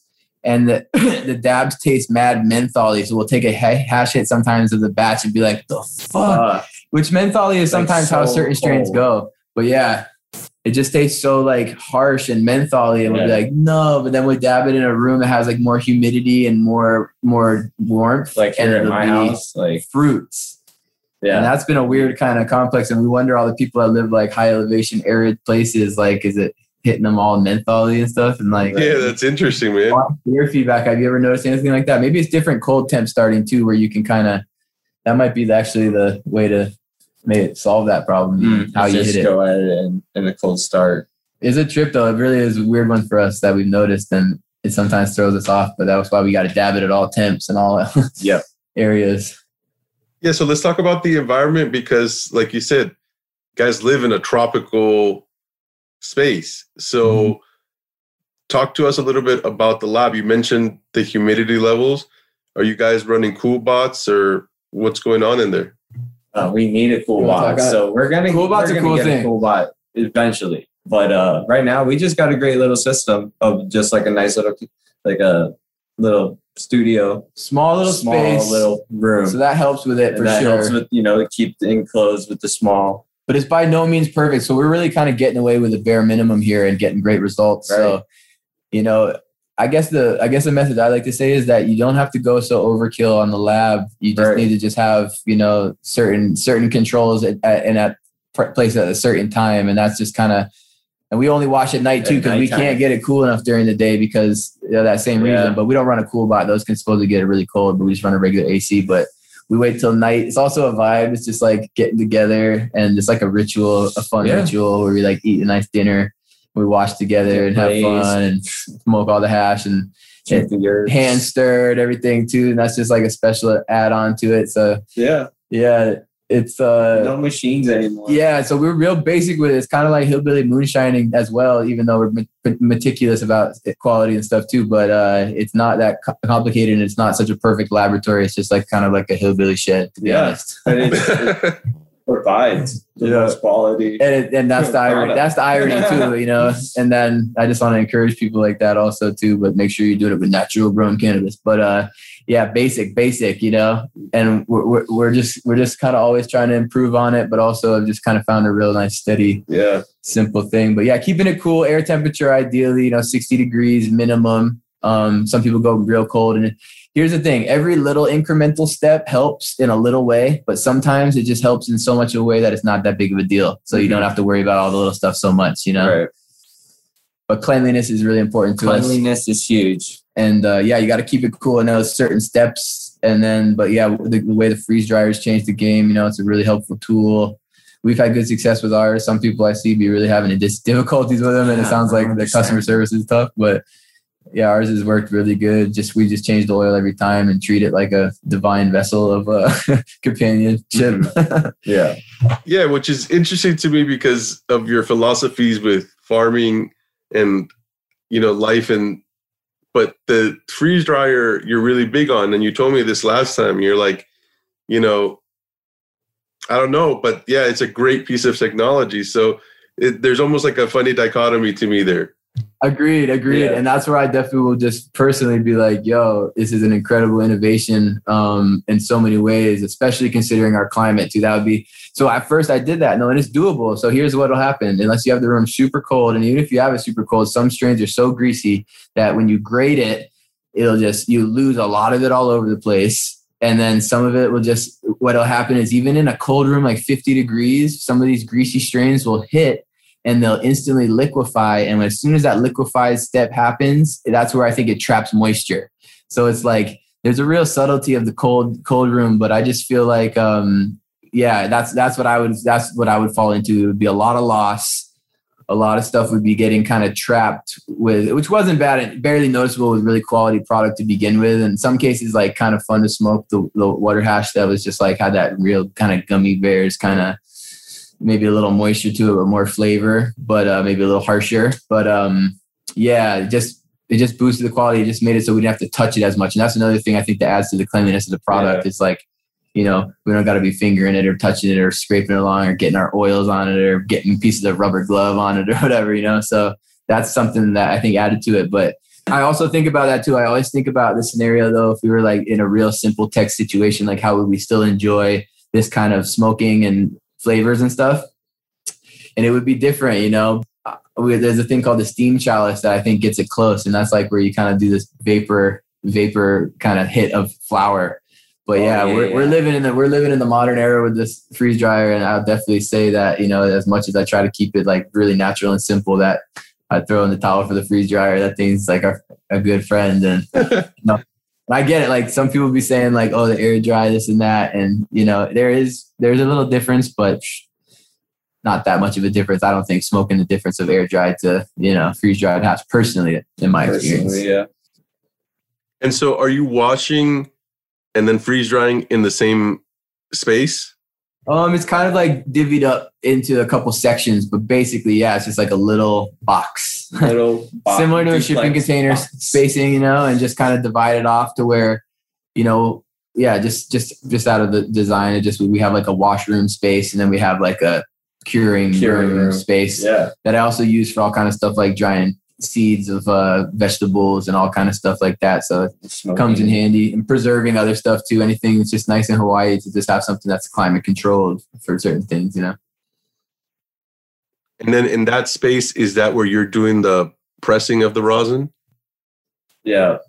Sometimes there, and then sometimes over here. It all depends on the time of where we're at and where Preston is and stuff. But for the most part, I'll help him with the wash, and then he'll kind of just deal with it from that point on. And, we have presses at a couple different locations. It just kind of depends on convenience, but nice to do it there when it's cold and that, exactly. But it can be done a lot of different ways. You can just move it efficiently in coolers, if you need to, all different ways, Yeah. And part of the reason I was asking is A, small and effective, and then B, I want to talk more about your rosin because, going back to what I said about your rosin having this kind of translucent thing to it, one of the things that really stands out to me is even after it's been heated, the oil has a very, very, very light color to it still. And nail you're talking about in the nail, The nail, I don't know what I said. You said that, I just made sure. But thank you, man. That's a test that I do when I smoke hash, and it's like if it can do that and have that cleanness, that's a really good indicator of I think a lot of cleanliness and stuff. But sometimes it glows to me certain colors. But we get. I think on the spectrum, we definitely sometimes have more of like a golden look to ours. But a lot of times certain strains will just come out a lot lighter. But the procuring and the handling of it is really an important aspect, and I'm thankful that Preston does such a great job with that, and it really, makes a difference for dabbability. Nothing frustrates me more than it's like when you got a crumble dab and you get trying to shovel it in with like a small dabber and dropping it all over yourself or in your beard or something, and like that shit gets too annoying. Like I love the whole fresh press and it curing up, but the way how it just falls off the dabber. Or it cans, certain strains. I know people too that like really have good luck with agitation and stuff and don't have to really do too much except agitate it, and we'll get cold curing, the good consistency, and that's great, But we just have a process of our own of, curing it a little bit more. And finding that sweet spot, it's different strains, but finding that sweet spot where it kind of holds that. Interestingly, it'll bring out the flavor. It'll bring out, I feel like, more potency this is like in my bro science, but in like the subtle changes of it's interesting how this cure, I feel like, will enhance things in a weird way. And then Preston dials it depending on the batch to where the best is. And there's also even more variables we could bring it to people in, but we really prefer this one. Yeah, that's just our style. Yeah. A jam batter. Preston knows how to make like solventless diamonds and all kind of stuff. Like, yeah, I was going to say, like, your stuff, your consistencies are really always on point. And, you know, when you talked about leaving it in the fridge or leaving it out, I mean, even leaving it out for a considerable amount of time, there's still a very consistent or stable texture to it, stable, you know, I don't know if stable is the right word, but a certain type of moisture or wetness to it. Yeah, it's weird. It's wet. So talk to me about like your rosin pressing beliefs. Do you try to get it off the press as fast as you can? Are you keeping it on parchment? How are you achieving? Yeah, I mean, we just press it right on a parchment sheet, collect it, put it in the jar, and then just heat cure it. You can go right into the jar, but we like to kind of do it separate because we can kind of like weigh it and vibe with it a little bit first. And then I think it does kind of add to maybe cooling it, though. I think like what's cool at our level too with the quality is like a lot of variables won't change it being good, you know, and some of them are just more work than it's worth, you know. So but go on, you're saying. On the parchment. We're on the parchment pressed off. Yeah, and then curing it, you know. So yeah, that was pretty much all I had. Yeah. And by curing it, you're basically like, so you're moving it from the parchment to the glass container, and then you're just letting it sit in there for a while? No, so we're putting it like on a little mini oven.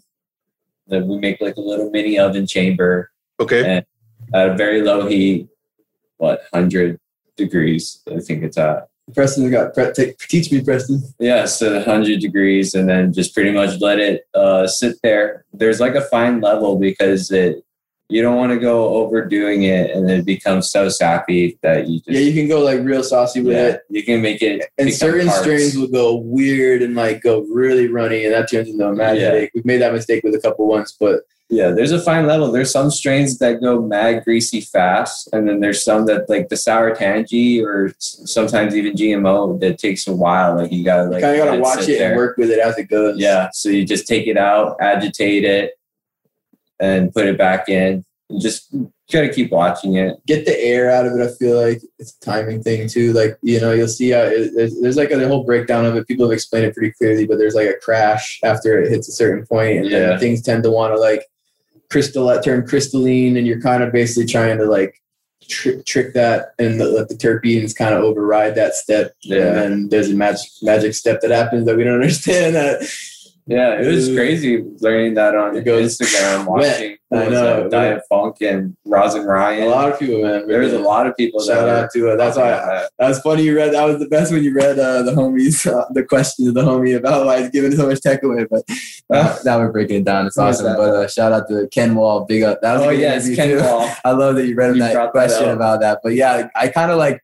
I've been super like open about sharing tech with a lot of this, and it's been cool, but I've also just realized over time that it's like, it's a powerful thing. And like, I can understand why there's like these initiations to like, it's like martial arts. I kind of take it to martial arts a lot, but it's like, it's a lot of power to wield. And I would hope people could like respect it, keep it on the up and up of quality for the people. Cause there's ways people could cut corners and like basically exploit the concept.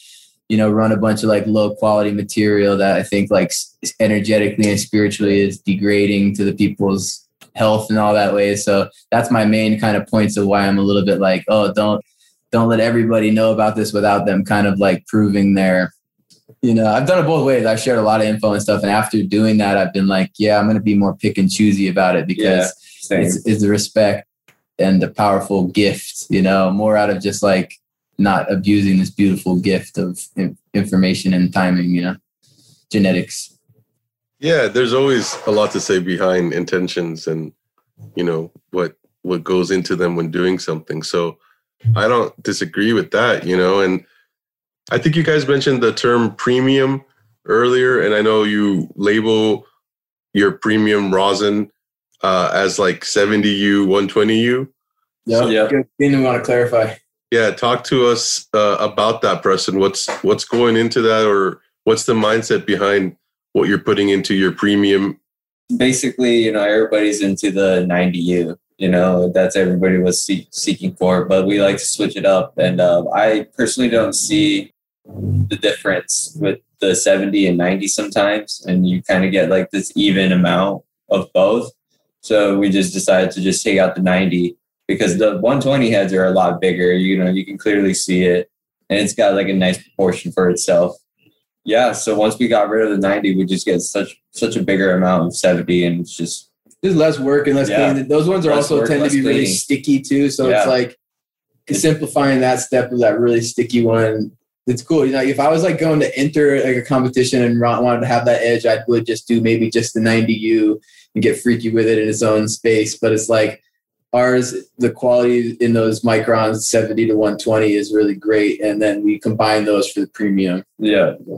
And then, we have the other ones. I like to call it sun-dry. It's just sun-dry just means... Sun-dried means mixed. Mixed. It's just another definition as mix. So it's spelled sundry or sun-dry. Yeah, basically sun-dry. And then I put like the little micron U at the end. So it's a mixed micron, and it's not a full spec by definition. I know a lot of people get into technical with that. So it's a mixed micron and still really good and has different properties, different flavors, and different potencies, which is cool. But those two. And it's cool to also provide, a couple options so people can different price ranges can still get to enjoy. Right.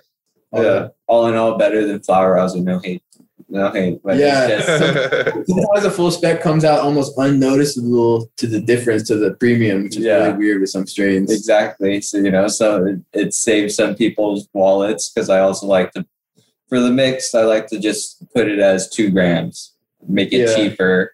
So some people just love being able to like get a notice of what the premium could be. And then that way they'll work their way up being like, all right, I'm ready to like buy that 8th, bro. Let me try that. And ultimately, we're trying to just like guide and shift everybody's mentality to just wanting the most quality in all aspects, even if it does cost a little bit more. If it goes to like a good concept and you're getting better for yourself, it's just that's more, I think, the thing we try to promote with like all the steps too. Even though it's there's a lot. It's absolutely a lot of work, man. You really crunch all the numbers and stuff. It's like mind-boggling how much goes into it, but it's also very simple. It's just a cool balance.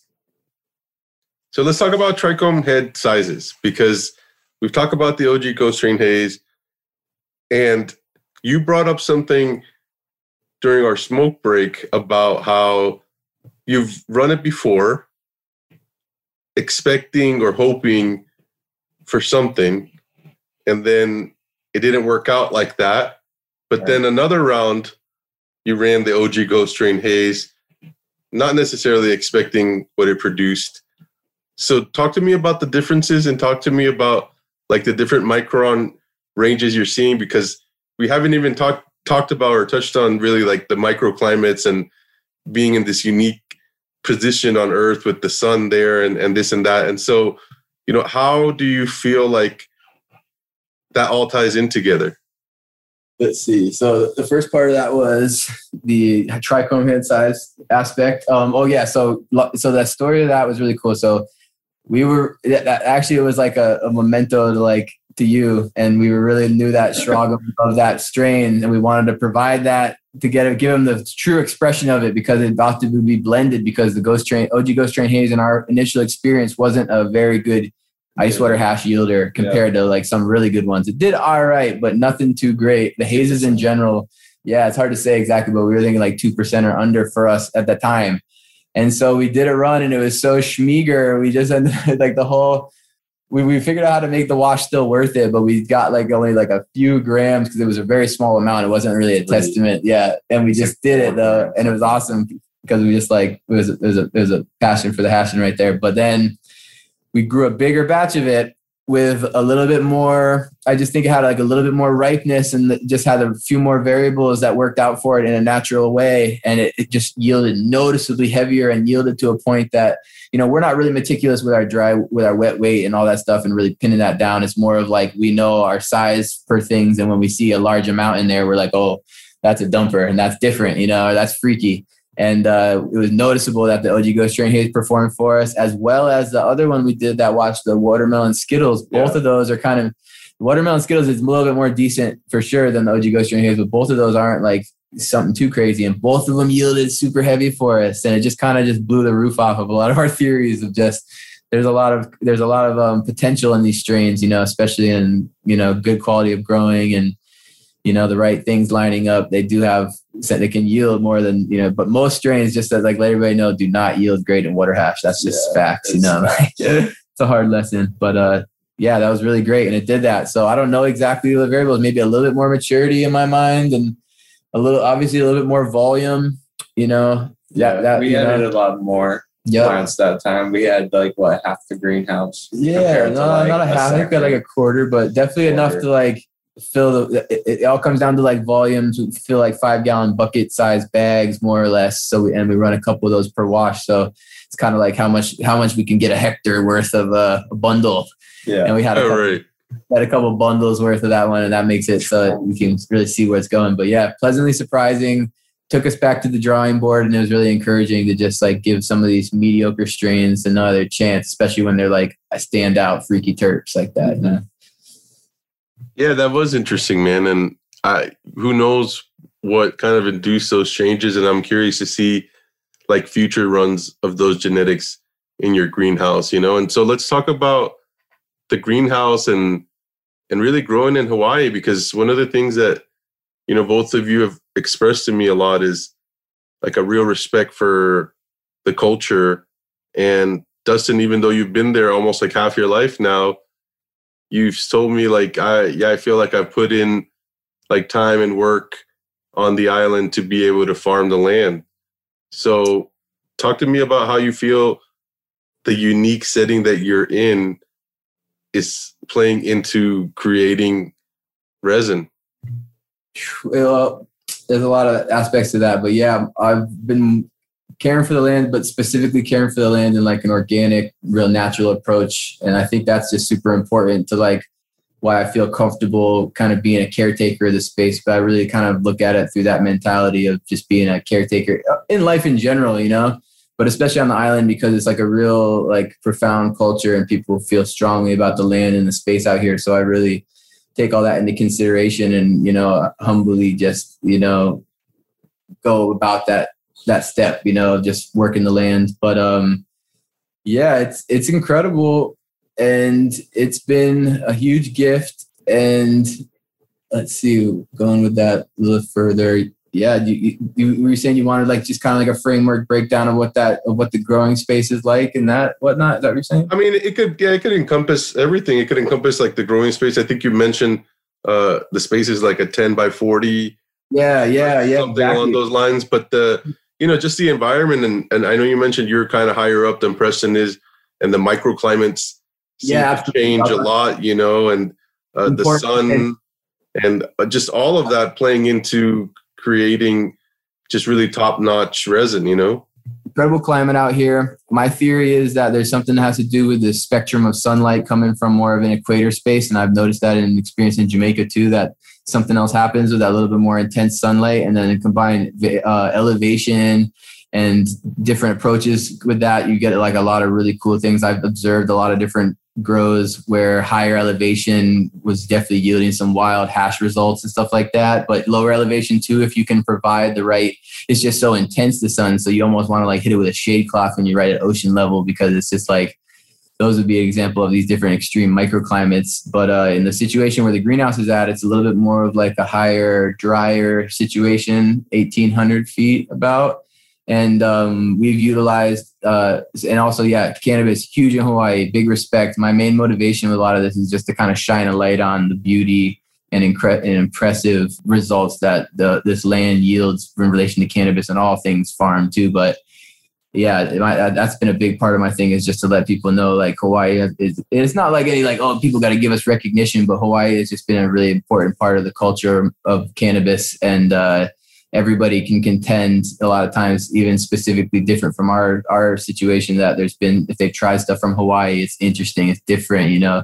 We deal with a lot of the variables though of climate, so it's like you really have to preserve and cure and deal with things the right way if you're dealing with flower and and take care of things and close lids and stuff like that out here. But phenomenal. The sunlight spectrum, I think, is something that's special with the resin, the soil, and we do run it all off of all rainwater. And I think that, so I'm going to go on a little bit further here. The rainwater adds to it.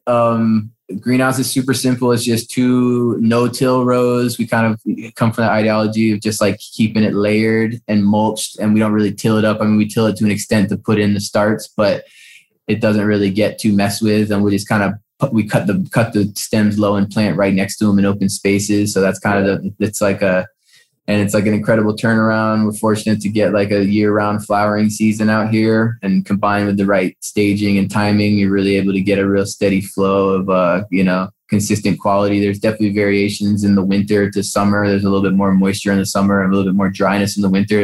It's kind of classic out here. Everybody's like, the winter crop's coming, because the winter crop is the ultimate crust, because you're not battling so much stuff. But there's definitely mold. There's definitely like powdery mildew, all these things that you got to be really dealing with more on a level out here in humidity.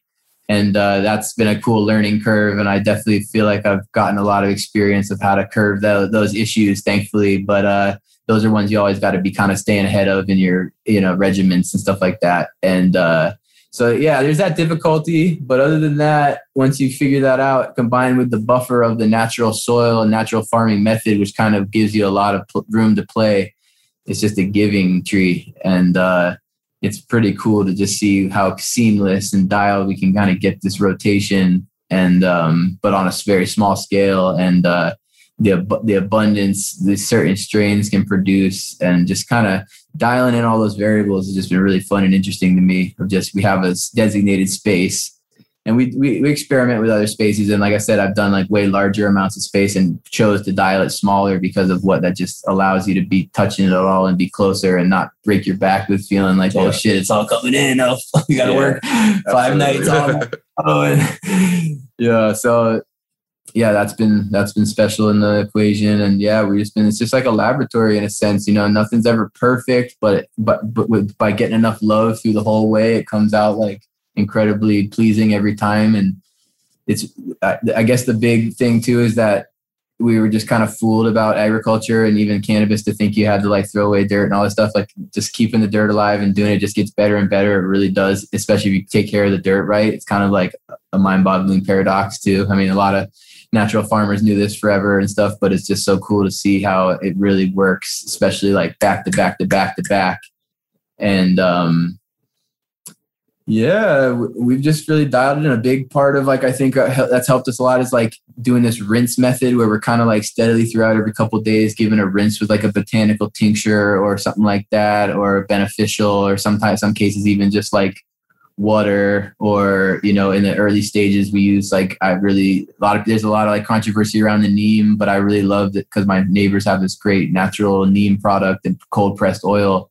Ina Company is the name of their company. They're really cool. But neem and peppermint bronzers is some of my favorite kind of IPM regimen for the early stages. Veg only. Neem is never used in any stages of flower. That's super important. But I love it as a thing because it's a pest deterrent. It's not a pesticide. It doesn't kill them. It just kind of creates like a field of like depesting, and as well it acts as like a fertilizer too. I think it has some nitrogen kind of reminiscent properties from it. And then the peppermint oil is like the classic one that everybody knows and people are jumping on now in a lot of ways. But the peppermint bronzers on the light back end with that neem, I just think both of those just act as like a really nice pest deterrent. And then they really, staying ahead of it on that with proper defoliation, you can really be ahead of any PM problems and really give yourself a head start, to really keeping that kind of stuff down for a quality harvest. Mm-hmm. Yeah, shout out to my dude Spaceman Spliff. He's been hooking us up with little clips from his farm for our garden tours. And one of the things he does talk about a lot is this year he's saying that the pest pressure, I think is what he calls it, has been real severe or strong in Hawaii. And I know you guys are on the Big Island and he's elsewhere, but with a regimen like that, I'm curious, have you had any issues with that this year? I wouldn't say any more than others. I was dealing with like a little bit of aphids in the beginning of flower. on a couple varieties, but there's a lot of variables with that. And they were totally gone once flower started, which was pretty interesting. My friend also helped me by planting some lacewing seeds and stuff like that. Or not lacewing seeds, but there's a certain plant that attracts pests to get beneficials to get aphids, but we're able to really like stay ahead of it. But I haven't noticed specifically more than usual, but there's always like a steady, you're better to be off with an integrated pest moderation system ahead of time for sure out here. Especially if you're dealing with clone and stuff like that. So I'm really on it with that. And combined with defoliation is like a really important step that I think really helps keep our plants really healthy, allows a lot of airflow, sunlight penetration and stuff like that. But you see Spaceman Spliff does a great job, real cool guy, real smart guy. And he, even with that, you definitely, that's part of it for sure. Natural farming, there's natural pests, but it's like not about freaking out and getting over the top with shit. It's just about like, if you need to, in some case, cut your losses, separate things and do away with it. But a lot of times you just keep with the nurture and it'll always come through for you, especially if you are smart enough to notice things ahead of time. We've been fortunate to like be able to identify things ahead of time so we can never get too caught. A lot of people come check the plants every couple of days and, don't touch them every day kind of things. And that's when things can sneak up on you real fast, especially if you got some big bushy plants, But it's real out here, and that's why I always just stay on it with like a good regimen of rinsing. It's just like there's rinsing. Even with water, there's something about it that in the plants and veg and even early stages of flower that is great out here, especially because we run a cover. That's another thing is we run a hoop over, which is super important because unless you're in a really consistent dry climate, the rain variable out here will work against it, especially for the hash. So that's a variable that we dialed in. That's another kind of semi-step away from like the hardcore natural cultivation method, but really helps in our cleanliness situation and a lot of things, I think. But yeah, and Preston did an awesome job. He cleaned it off the other day because it was growing some algae on it and really scrubbed it down, and it was like brand new again. But even with a little light restriction and stuff too, the plants do great with that good soil. We've kind of put that to the test. Sometimes plants will finish when it's mad cloudy and we'll be like, oh my God, it's like the worst possible finishing conditions, like 6 days of rain in a row and all these things that you're like, in the last couple of weeks, this is ruining me. But with the right coverage and the right soil, the plants still give and everything's still quality. So it kind of just blows the lid off of a lot of restrictions people would feel normally. But it's cool how to keep the faith in the plant. And it's definitely a moving target out here, And do the moisture levels obviously play into having to run the right genetics? Because like it sounds like you guys have some hitters in your stable, but I don't know if they do well there if they weren't, mold resistant per se. Good question. For the most part, it seems like we are able to pull off most strains just due to like having the good methodology and having the variable of rain over the head control. Some do better than others. We definitely like some strains will finish. The sherbet and the key lime cookies will finish. And if you don't get that one right within the 3-day window, it'll start to mold instantly like clockwork. So it's definitely, it's there. But yeah, with the natural farming soil and stuff, like we're always interested. We never really had, we're always pretty selective too. So we're not running like really delicate strains or ones that we don't already know or have something prospect. So that's another factor. We definitely run things that are known for a lot of reasons, especially for resin. But in our situation, we can put most things through it and it'll handle and like it and express even better, I think, or different at least, Yeah, and going back to maturity and pulling these plants within a very short window, for example, with the key lime pie, or did I get that? Key lime cookies, is it? Cookie.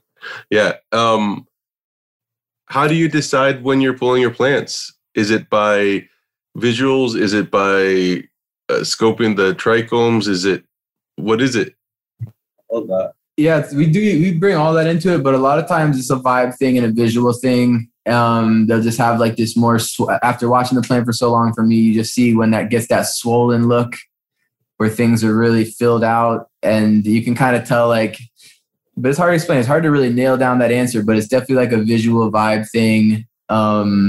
Yeah. And it's kind of like where the calyxes and everything are fully swollen. A lot of the, depending on the strain, there's not too much hairs visible or they've been sucked in and kind of in the ripeness step and just kind of has this, it's just like a shape. It's different strain specific too, but I'd say probably like a visual look and feel in our situation,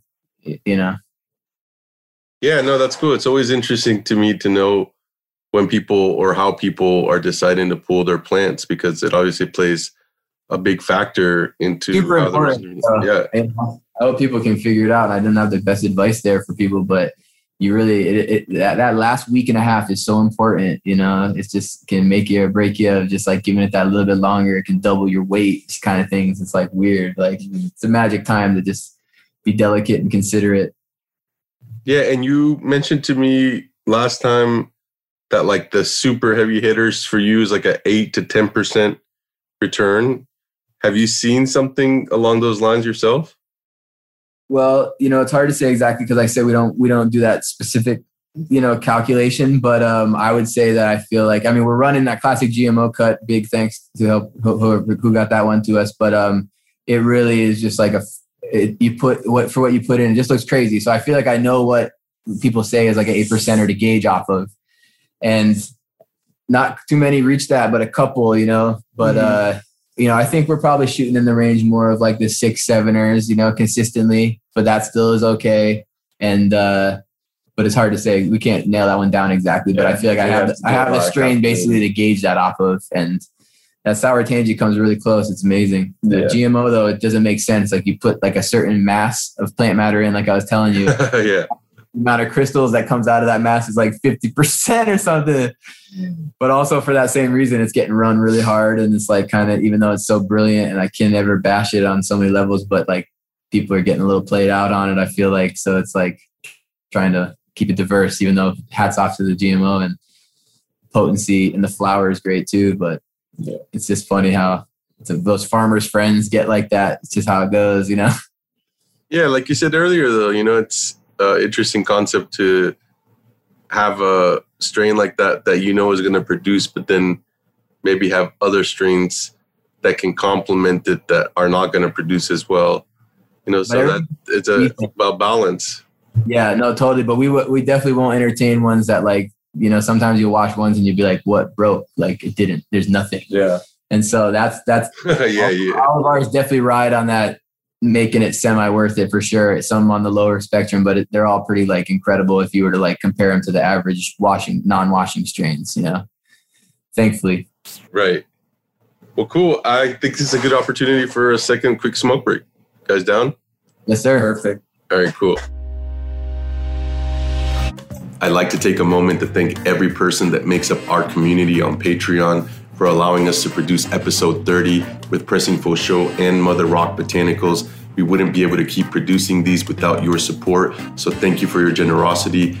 A special shout out to some of our top contributors, including the guys we're listening to: Preston of Pressin Fosho, Dustin of MotherRock Botanicals, Milwaukee, aka Milwaukee Jeff, Kevin of Lifted in Dina, Tim of Soiku Banu in Denver, the homie Spaceman Spliff 808, HODL Stream, Skunk Dog Maui of Hawaii Heirloom Genetics, Hash and Hetties in SoCal, Snarf Stash in Colorado, Doug in Missouri, Whitewater Hash in Oklahoma, Ryan, Jonah, and Mario in Illinois, the homie Jen Doe 420, Nick the Intern in Michigan, the homies Big C and Depeshi 44, Rudy in Palmdale, the crew at Heritage Hashco in Mendocino, Gastown Fire and their Green Cedar Retreat in Tofino, David of Rosin Evolution, Chris, the Real Cannabis Chris, and CB of Pulp Friction. Thank each and every one of you for your support. I hope you enjoy the rest of the episode. So you guys brought up 710 Labs earlier, and we talked about this in our conversation about a week ago. You guys won a contest that they threw, and unfortunately, that was on the account that is no longer active, at least for the time being. But tell us about the experience. Man, that was such a great experience being able to go out to, what was it, Oakland? Yep. Yeah, Oakland, California, and being able to check out Brad and Scully's facility over there. And yeah, it was just great just seeing how the team works. They have like a good amount of people. What, at the time it was like 70 maybe. But just like they had like a great cleaning system of how they come in, like very laboratorial. And like they have many different rooms of just growing, in all kind of different ways with their living soil and their they had like every single thing going there. It was pretty cool, and that was a great experience. Yeah, just being able to have that connection. And funny enough, you told me like when you won the contest, you didn't really think it was going to be anything but like you guys are going and maybe getting to try some of the rosin or some of the hash or something. But it ended up being like a full-on tour of the facility. Yeah, exactly. It was basically like the Willy Wonka experience for us, hash-wise. The hash Willy Wonka. Really open. Like you said, like that Oakland facility just had a vibe of just like, seemed like everybody's really working together. It wasn't super complicated. It was just impressive to see the inner workings and how, professional and being kind of like we were observing and studying their thing from before and really like appreciating their like they said, their educational outreach is really a cool, important thing. It's brought hash a long way. Yeah, big kudos to them. That trip was like ultra fun and just special in its own way. And we won it on like a dance competition, and it was just like hilarious how it all played out. But definitely a big part of our inspiration, and I gotta give thanks to those guys. And really funny in the saga how that played out, and really cool, and definitely helped kick off our success and just seeing that success, and formula. Yeah. At that point, were you guys already kind of like working together, kind of collabing together? Yeah, I think so, for sure. Yeah, me and Preston have been working together a lot. We do all kind of stuff just for different works with each other, but definitely processing we hadn't gotten the freeze dryer at that point, but we're just starting to do live rosin in the cold room. Yeah. At that point. So we were just like right on the edge of like locking it all in. So the timing was perfect. Really fun. So you did Passion for the Hashin back in 2014, right? But I think you mentioned to me you were washing like earlier than that. What was your first experience with washing hash? I mean, I've washed hash a super long time ago, but not like with the modern dabbing awareness, Right. So definitely bubble hash in a long time. But like as far as for like trying to make dabbable bubble hash, and this was kind of like taking place because I first started with like the BHO concept and making that, which is super sketch. And so that had like the kind of like the revelation of making that switch. So I was on that mission of just like figuring out how to make the melt be like oil, Mm-hmm. But I think it was like 2012 when I really started washing consistently and kind of really putting in that research on that level about then, Yeah. And then, just been learning from that point. I started on the 5-gal washer. And that was cool, smaller batches, like same amount of work, but it's like you really can kind of study it. And then like going through the steps of like washing machines, running washing machines to like now back to simplified with the hand stir we prefer to, because it's just more intimate and you can just feel it. And it's a good workout and a good way to get together. And it's just cleaner all in all. A lot of people say that too. It's just more streamlined and able to be cleaned a lot easier. And I like that component. And I think it adds to some of the specialness. We put a lot of energy into it. We always listen to good music. Super important part of the formula, listening to good music throughout all the time with the plants and in the hash lab. And the energy's right, Yeah. Yeah, you mentioned going back to like you guys being focused or hyper-focused on quality and experience when you were washing on acid, was it? And that you were convinced that there was something in the hash, but Preston had to talk you out of it? Oh, yeah. Just, we're always, overthinking and overseeing our quality, making sure that it's at its purest and premium. And sometimes some of us like to hallucinate a little bit too much while working and see things that are not there. But it's good. It's good that we have that in our mind that we're make sure that we don't see anything. We always do look over it all. It's just like, I kept thinking I was seeing microfibers and like little hairs in it. And then we would look so closely and it was just so funny, but it was like delaying the wash because I kept thinking I was seeing it. But it doesn't matter too in some cases because we're still grading it after that too. And there's always, sometimes you'll find like little cannabis hairs. There's just ways that things can come through but then you press it one more time, which is great. But yeah, that was funny. And we've definitely dialed that like sweet spot of how much psychedelics to use during all the steps.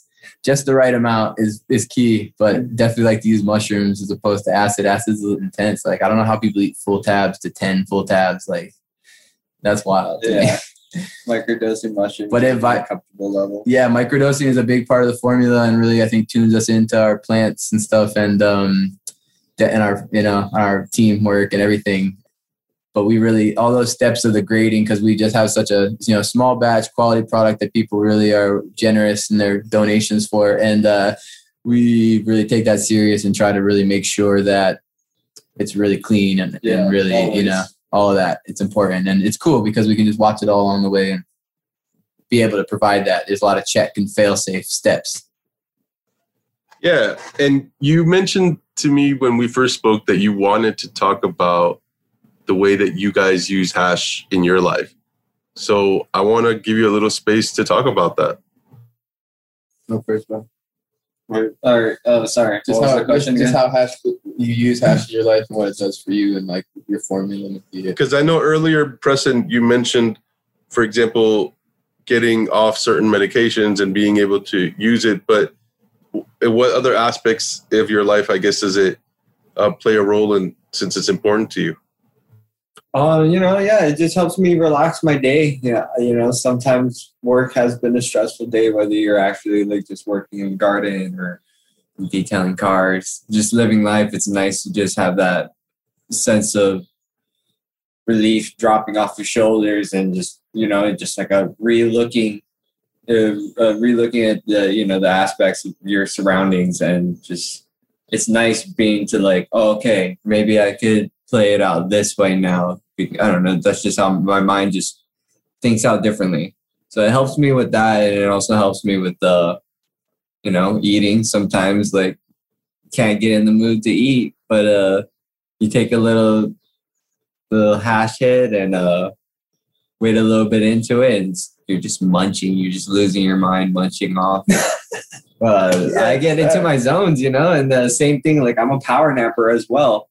Like that's key. That is key to having a good life, is being able to get quality, quality rest. Like it matters. Like not too much. Sometimes I like to take 3-hour naps, and that's ridiculous. But yeah, half an hour, 15 minutes. Well, we joked about this earlier, and this is not to discourage people, but if you want a nap, don't be a parent, likely, or at least young children. Oh, right. That's right. Because it's not happening, bro. Yeah, that's a good point. That is very especially true. For moms, man. Yeah, I mean, this guy can. For sure.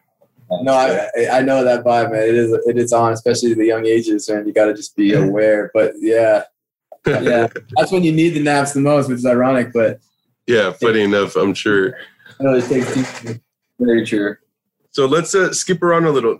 Talk to me a little bit about that White Widow, because that's kind of a Hawaii thing, funny enough, because it's not, right? It's a European, I think, genetics, but there's some version of it that has survived in Hawaii, held in high regards, and you guys are luckily running it. So tell us a little bit about it.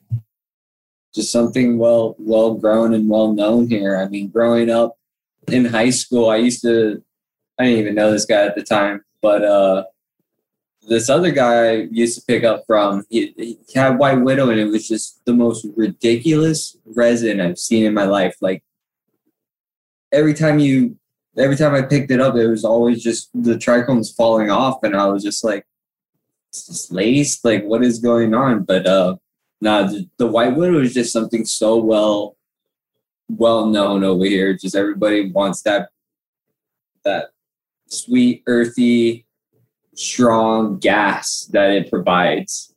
Yeah, I mean, that's just I've known about it since I was in high school. It's like the first. It was like the first. Yeah, first got here. Definitely was like something on my radar at first. But to my understanding, is one of the first like known strains with a name out here. Right. And it really kind of hit off like that. The White Rhino as well, to my understanding. But that Widow is just known for being really potent and being a hasher, and bringing it to like the table with these modern hashers. It still holds its own, and that one definitely I could say probably runs like a 6%, maybe a 5%. I don't know. Yeah, it's up there. If I was guessing, especially when run right, and it just still holds its space, and just it's known for being really potent. I guess the original seeds were from greenhouse seeds, to my understanding, but we have this one that's like a freaky pheno that is really supposedly been kept around for like definitely over 10 years amongst certain people. And there's like definitely some discrepancies, like any classic strain of like where it's from or who had the origin. But in the South Kona side, it has like this most legendary kind of space. And then I think in Puna as well, they definitely, which is the other side of the island. So a couple cannabis hot spots. But yeah, still cool. Still put you down for a nap. It's supposed to be a sativa dominant. The sativa indica thing is definitely like on the fence these days, but it has a real more of a whomping effect as opposed to being like an up, but it can hit you different ways. And then it can be like this like spicy overbearing gas, sometimes even leans to like a GMO flavor. And then sometimes it can be like sweet and sugary in the extract. But yeah, still holds its place. There's been also like talk of it having a certain amount of genetic drift and not being quite the same as it used to be. And I almost feel like I remember it being a little bit of a different structure and density. But as far as hash wise, the hash still is that flavor and high yield. So that's kind of our department. So it still is there for us. But yeah, it seems like it's kind of changed its flower structure weirdly. Hard to say. Yeah. But we still got it. And yeah, the people still want it. And so, yeah, we keep it around. We call it the cult classic. What is it? It's something classic. Yeah, I don't know. I just had a term for it because it's just such a classic one out here. And I want to like give it some more shine and esteem somehow and bring it, back to the appreciation and forefront again. Because I feel like, it kind of got played out too in a way and people are kind of tired of it at the same time. So I know that you guys have mentioned the GMO, but also like the strength of it, you're saying is pretty on par with something like a GMO. Right. Yeah, I think it might have some similar cannabinoids, special subtleties that have that same knockout. Because like I said, I almost taste some kind of lineage of that chem GMO deep down in that widow, even though it's supposed to be like a Mexican sativa by an Afghan hash. I can't remember. I'm probably saying it wrong, but I think it's something like that. But I do feel like there's something deep down in it that has that special knockout gas undertones. All right, cool. Well, I really appreciate you guys hanging out. I'm going to start winding it down. I know we've been chatting for a while. Preston, you are born in Hawaii, but you told me that you don't necessarily consider yourself Hawaiian or part of the Hawaiian culture per se, but that you were embraced by the people that you grew up with. So tell me about some of your favorite parts about Hawaii or growing up there and the culture. I mean, it's just a very calm and respectful culture over here. I've lived in the mainland per se, like Colorado and Nevada, and it's just completely different, like the vibes of people, I don't know, it just feels a lot more negative out there to my personal experiences. Over here is a lot of aloha. You're always going to want to get a hug from someone. Who knows how it is nowadays. But, yeah, it's always like giving hugs and always like teaching and the respect of the culture that we live over here, So, yeah, like I'm not Hawaiian, like a different Filipino, Italian, born and raised here. But, yeah, I'm a local boy to heart. And it was cool. Like in elementary, they teach you a lot of the Hawaiian culture. Something with all of like the history and how it's got overthrown and allegedly. But yeah, it's just I love the area here. It's so hard for me to want to go anywhere else and live. Like there's so many opportunities where I could live, and I'd rather just stay here on this land. It's special, man. It really is. The tempo, like the vibe, and just kind of the encouragement of the natural resources and environment is just very like relaxing and kind of encouraging. Yeah. And it's just such a special kind of chill vibe out here. And it's kind of like Groundhog Day in a good special way. Yeah. There's other islands. Steady. It'd be cool to check out the other islands, but like, I don't know. I feel like it's a lot more mellow here. Maybe Maui could be probably just as mellow, but like, you go to Oahu and that's a little bit more crazier. It's a smaller island. There's a lot more people. It's like, this island is just big and we're all a little bit spread it out so we can all have our own space. And that's what I love about this island. We have many things from having a huge mountain, waterfalls, beaches, active lavas. Well, you know, you just got many things here. I've lived here my whole life and I still have yet to do everything, you know, and I got to get on that and do it while I can, since I know more kids like you guys. So yeah, it's special. Right? Yeah, it's a little bit hard. Yeah, you were telling me like before we started, you did like a 9-mile trek across lava, or, you know, dry lava, obviously. Yeah, on dry lava with our good friend John Capono Carter. Love that dude. He's a man. He's Hawaiian, and he's like very like spiritual and like humble guy. So it was cool that he was able to like show me the ways of like walking on the lava field and checking out the lava up front, and just having a respectful manner of it. And it builds character. Like 9 miles doesn't seem like a lot, since, you know, we one wheel. But they did it at night. Yeah, right? Doing it at night, so you can't see anything. You just see the different shapes.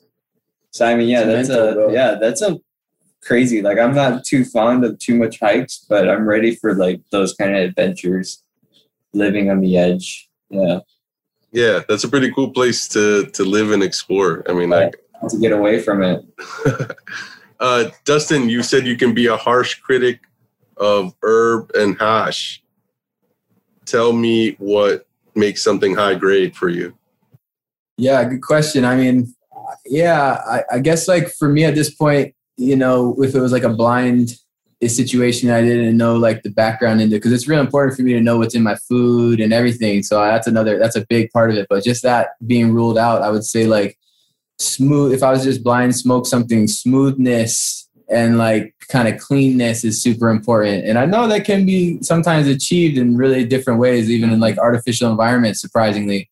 But that's not the only way I judge it. And I really always look into like the methodology, the mindset, all those things of the people that are procuring it and working with it. And I think that is, you know, where we have a special thing going, and where other people that I've tried quality products have something similar going, where it's just a lot of care. But yeah, to me, natural, you know, grown with as little man-made things as possible. And, you know, in soil is really important, with sunlight. Like those are like really, I'll try maybe other hashes sometimes if it's like from somebody that I'm interested in trying, but for the most part, I like won't smoke hash or flower that I know is like grown, you know, artificially, unless it's like really somebody I trust, or somebody that runs it like Laughing Shaman, or somebody like that just basically does all those methods inside really cleanly, you know. But yeah, that's important to me. And it kind of, even if I try something and it's like, I don't know, just kind of, I'm already in the mental game of it, knowing that it's not there. It just kind of already affects the high. It's weird. All those things like the action and the observer kind of stuff. But yeah, really natural, clean, with care.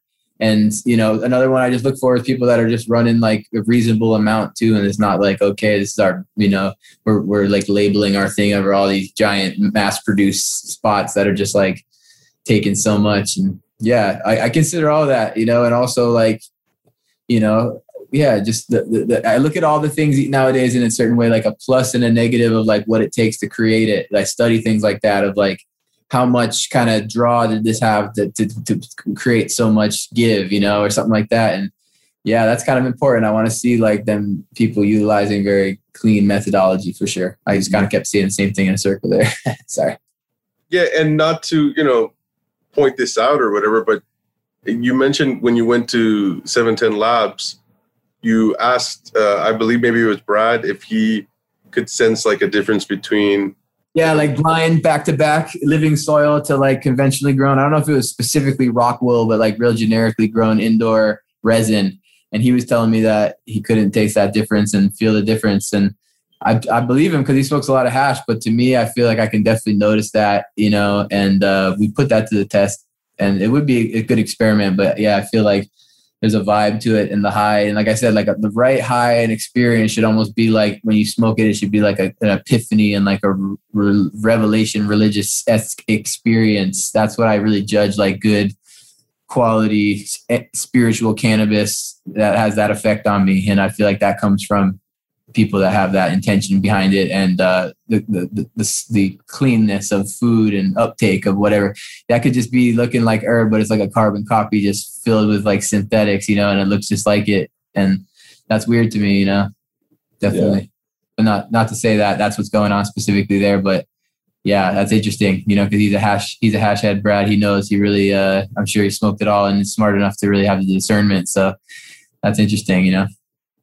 Yeah, it was. That's why I brought it up. So we think about that.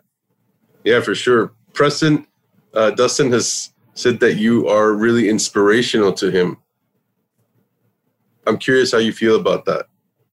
I find it hilarious. I don't know how he feels inspirational towards me. You know, like I'm always looking at him. He said that, but I hope he knows. But he's a modest guy. I don't know what he's talking about. Like, when I first met him, he was on a CD cover. Like I remember getting this. What album was that? The first Farm album? That was a great one. Some music. That was legendary, you know. So that he's a big inspiration from a guy that can rap, music, and garden, and have this like awesome family that he has. You know, he said this is just a well-known ganja farmer father, and it's just very well figured, you know. So I don't know what he sees in me that's so inspirational. So he's too modest. It's just the mad love of just recycled. And I also wanted to, like, you know, because Preston's like a little bit younger than me, and my goal was to like basically make the farmer look cooler in a sense, not in a cheesy fake way, but like make that be the cool thing, you know, with my own example and whatnot. So that's kind of been my mantra and like my approach. And Preston's just been like somebody that's been really receptive to it and mirrored a lot of the great qualities about that. But yeah, that's kind of been like my goal, is to like let people know like the farmers can be a cool thing, and that's really going to be an important role, I think, or not. Role. And if it's not an important role, we're fucked. But it's a main role. It needs to be, you know. But I've heard like predictions of that shit going AI, man. Like soon, like robot farming is not that far away. So it's like we got to really be aware. This is a powerful time like that, and I just hope people would be more encouraged to step into roles of farmers in different ways. It doesn't have to just be herbs, doesn't have to just be veggies. It could be other value-added products, other medicinal extracted products. You know, it's like it's a wide world. We're doing all different fun stuff like that, and we want to diversify that too. But yeah, the farming aspect is really a cool thing that bonds us, and I'm glad to hear that's rubbed off on Preston. And he's a great. It's a both-way student-teacher thing, you know. And there's a lot of ways like. He's humble about it, but yeah, it's been awesome, man. Great friendship, great unification, you know. Yeah, we haven't even touched on the fire red beard and the Army of Farmers, bro, right? Yeah, that's the one. Thank you, bro. And it's cool that we haven't too, because it's like I've done that for a long time of just kind of like being a little bit more on the forefront, and it's nice to kind of be. I want like the product and stuff to be more what speaks, and not so much like, you know, because it's definitely like I'm thankful and I have like an iconic vibe and stuff, but I also want to like now test it in a different way. And I appreciate the compliments, but it's nice to just you know, be humble like that too, you know, and same way, like but it's all there. People can check the music, you know, it's on there for sure. Yeah, bro, I told you I've been jamming out to Strictly Lively quite a bit. Yeah, appreciate that. Well, all right. Last few questions. One Straw Seeds, what's going on? All right. Thank you, man. Big plug. Yeah, that's the diversification I'm talking about. We're starting a couple projects out of the farm in some simple value-added products. And I was very inspired by a farm my sister's working on in Canada. It's a small agro, bio-intensive seed company and produce farm. And she was explaining some really cool aspects about how. And I listened to a podcast actually about them talking about the power of seeds. And we see that in the cannabis world, of course, but just the power of seeds and good varieties. I just took that and I wanted to combine that with, I call it One Straw Seeds because it's based on this guy, Masanobu Fukuoka, who wrote the book One Straw Revolution. Really interesting book. I recommend everybody check it out. Not too long of a read, but without getting too in depth with that, it's a memento to him. And it's a little small seed company that has just some simple, really high nutritional kind of good, easy to grow crops. I'm starting with like edible amaranth called Callaloo, really tasty and nutritious. I'm doing like some hot peppers, and that goes along with a little hot pepper sauce company called Reaper's Bonnet Pepper Sauce. We're doing both of those, seed company, little hot sauce, and they both kind of go back and forth because the seeds that we take out of the peppers for the sauce, we then dry them and make them available. And somebody pointed out to me, like, every tomato has the value of $5 worth of seeds in it. And you can still eat the tomato too and pluck those miniature seeds out. And I just tripped on that. So yeah, I'm trying to just diversify and bring like more little simple value added products. The hot sauce is taking off. My good friend Malka Glass Thomas had the recipe. He's an OG hothead, and and I'm just kind of helping bring forward the concept. But it's just kind of like another great unity, like me and Preston. And so yeah, diversifying, bringing it into agriculture in different ways. Utilizing the same care and love that we bring to the cannabis to other things, and making them niche too, and just kind of fun and collectible. And yeah, the power seeds though, it's really cool. And one more quick thing I wanted to add too is like a big part of our fertilizer regimen is a sprouted popcorn seed tea, very simply. And that's a really great cheap fertilizer full of lots of growth hormones and then aloe vera. But side note, anyway, sprouted popcorn teas though, really great. And yeah, those are simply it. I'm going to send you a seed pack too that you guys can have and share with some people. Or if you guys have a little yard space to throw them in, they can get rocking anywhere for sure. Yeah, I told you, man, I've been inspired recently by not only your farm, but just like a bunch of people that I keep up with in the cannabis world. And we got a little garden of like, veggies and stuff growing at home now too. So okay. Yeah, we'll throw that down, man, for sure. I'll send you a hot sauce too if you like hot. Yeah, I do. Awesome. Love it. Love it. Love it. Thank you for chatting that up. Yeah, of course, man. Preston, since you're such a kind of creative guy, what's like a project or collaboration or something that's coming up that you're excited about? What do we have going on? Well, there's been a lot of requests for specifically some Preston Fosho iconic merch. We got like a couple like fits that we're thinking about, but I think that's about it. That's coming up as planned because I can't think of. And just more fun flavors, more different new flavors on the way. We're really kind of trying some new stuff, so that's going to be exciting. But what else you got planned? Nothing at the moment. Just being able to save up enough money to get another hoop house going. Yeah, cool. Sounds like a good plan to me. Yeah. Yep. All right, since we talked about Hawaii, I know you guys shouted out a few people that, you respect there in the cannabis scene. Any extra shout outs you want to give out to somebody on the islands? I got a couple. You want to go first? Go ahead. Yeah, let's see. A couple quick ones I want to shout out of some island people doing good island work. The homie Super Kauai over on Kauai, 808 Genetics. My other brethren, Maui Skunk Dog, also known as Hawaiian Heirloom Genetics. Those are a couple of cool guys doing the seeds out here. Big shout out to homie Spaceman Spliff out there for sure. Yeah, on Oahu. Malka Glass is a couple of cool glass blowers from the island. Black Sand Glass, Dabson Glass. These are all some cool glass blowers that are creating out here for us, and we've just been friends with them, enjoying their work out here.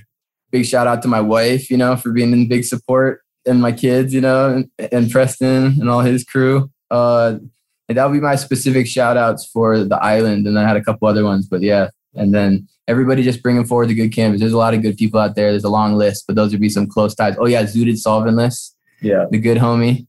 Zooted Solventless doing some great things. Can't forget. And but there's a lot of great people doing stuff. So keep up the good work out there, Hawaii, and keep it clean and keep it natural. Mm-hmm. But we see you guys and respect you all out there. Yeah. And one more for Hawaii now. Sorry, Terp Overlord, homie Terp Overlord. Big up, brother Zach. Okay, sorry, go ahead. No, I was just gonna ask if Preston had anything to tack on. No, I'm pretty much on the same list as with him. Very cool. Just because I don't have my other accounts, so I'm totally spaced out with a lot of people. Besides people on island, he already called them out. If there's people outside, shout out to Rosin Evolution. They've been a huge help to us providing products. Sticker Plug. Sticker Plug LA, providing the quality stickers. There's just a lot of people. Michael Oakland. Yeah. That guy keeps us in line. Big up Michael Oakland. Can I shout out the last couple ones real quick just from abroad? Go for it, bro. All right. I want to shout out. And we also thought about the question too. I don't know if you're going to ask it, but if you were asking who would be a couple of people in the podcast, you want to ask it or you want me to wait? I'll wait. No, go for it, man. All right. Sorry, bro. But a couple people were like thinking off the top was Laughing Shaman. Interesting, homie. I'd love to hear his perspective. Big shout out, Laughing Shaman. Also, funny guy that I'd love to hear his perspective would be Solventless Minds, because he's such a character. That's a good one. He puts in work, that guy. And then also Dank Duchess too, because she's such a hashhead and a psychedelic proponent, and just a real, you can tell she blazes tough, and always appreciate her point of view. So those would be 3 that I'd shout out real quick for just a recommended for hearing on here eventually. Yeah. And then last couple ones from out and about, Dragonfly Earth Medicine, big up them. They were a big inspiration. Garden of Greece for sure. Michael Oakland, big up. Yeah, and that's about it. Thank you. And big up to the Hashish Inn yourself, Hashish man. I don't want to wrap it up or anything because there might be a few more and I'm loving this, but this has been just like beyond a treat. And we're huge fans. We're both on the Patreon. We're both tuned in, learned so much, gleaned so much great info from all the hash heads, you know. And I love it. And it's like, I can just handle it because it's mad nerdy, all the hash stuff, and I love it, and I can do it. But it's like way more palatable. Like big up the what's the hash YouTube one, but it's just that one's just too much for me. I can't sit through it like that. Hash Church. Yeah, hash church is too much. But big up Bubble Man too, like great wealth of knowledge. But yeah, thank you so much for making this so concise and digestible and clear. Appreciate it. Mm-hmm. Yeah, man. It's like I always say, man. It's kind of a trip for me. To hear anything like that, and yeah, it's a blast doing it, man. And I just feel honored to be in a spot to be able to talk to cool folks like yourself, and you know, put out hopefully some good information, and some good vibes, and you know, that's it. Awesome. Yeah, man. Great meeting in the minds, man. Appreciate it. Yes, Everybody out there, keep up the good work, and let's all work together and move it forward, you know, in a real complementary way, and keep shining that light on the plant as being, you know, a thing of, you know, love and respect. Yeah, man. And, you know, you said something that really struck a chord. So before we end, it's like you talked about wanting to talk about, you know, cannabis and spirituality. Mm-hmm. And then, you know, like I mentioned earlier about it being kind of a segue into being in a meditative state. So I don't know if you wanted to expand upon that a little bit more, or. Yeah, if you're open to touching on it real quick. I was just blown away. We talked about it before of how, at least for me, when I take a big hit of hash and stuff, it'll like be something that affects my perception of just feeling more empathy and more moral alignment. And I thought that was just really interesting, and how even like specifically psychedelics too, you know, mushrooms and natural ones that I really recommend. I'm just blown away at how they just really align the conscience and stuff and togetherness. And I just think that's really thought provoking. But yeah, I just think it's so interesting. Like, what is it about these plant medicines that help us line ourselves up when used correctly? And how can we continue to kind of move that forward? You know, we're doing it in our way, in our little hash world right now. But I just hope all the people out there can kind of utilize that plant medicine in different ways and really trust it and get back into that alignment with, you know, the tune of well-being and care for the earth and everything. And that can all be one channel, you know, I think. And the hash helps. Yeah. The hash helps for sure, man. And I definitely think that there's something there to what you're saying about moral alignment, I think is what you said, you know, cannabis being a kind of a vehicle to be able to do that. But at the same time, you talked about the fact that that's not to not acknowledge the fact that it can be used without the best intentions as well. Ironically, too, it's powerful. Like it comes with a disclaimer. Like I said, I've had friends kind of like lose their mind on strong cannabis, and to this day, and it's definitely profound. So with a warning, and it's definitely like I always tell people, like psychedelics and even strong hash is like looking into your own soul. So unless you're like ready to do that, be cautious. You know, it can be scary and it's real. And but it's profound how it does that, and keeps me just wanting to do right and be a better person and be more kind of patient and compassionate, especially on the family element and amongst friends. It puts me and Preston on a level where we're like psychically connected, and like I think something in the hash lab and he does it, and it's just like I attribute a lot of that to the plant medicine and utilizing it together and assimilating our personalities. And so yeah, there's something to it. I don't know the answers, but I encourage everybody to responsibly move that forward and keep pursuing that and along the lines of well-being and stuff, for sure. Yeah, this guy's got words. He's got the proper words for it. Like too many at times. I'm like, see, I wish I can like not stammer and just explain exactly how you did. That was perfect. I love you, bro. Preston did great at the interview too, man. And his perspectives are just they're numerous and good. So I just think it brought out a bit of everybody. Too good. Yeah, I hope so, man. You know, I think it came out like it was supposed to, and I had a great time. And like I said, you know, the admiration is mutual. Best rosin of the year for sure. Thank you. Coming out of your farm. So for props for that, you know, everything has been stellar. The flavors are popping, but so is the effect. And you know, this may be like a little weird, or like as you said in our other conversation, a little hippie-esque of me, but there's definitely like a medicinal vibe to it. Like I told you guys, when I puff on it, it feels like medicine, you know, and I don't know if that maybe has to do with the fact of, like you said, kind of knowing where it comes from and kind of always vibing out with you guys or whatever, but it definitely has a good energy to it. Thank you, man. We feel the same way, and it's a huge compliment. Yeah.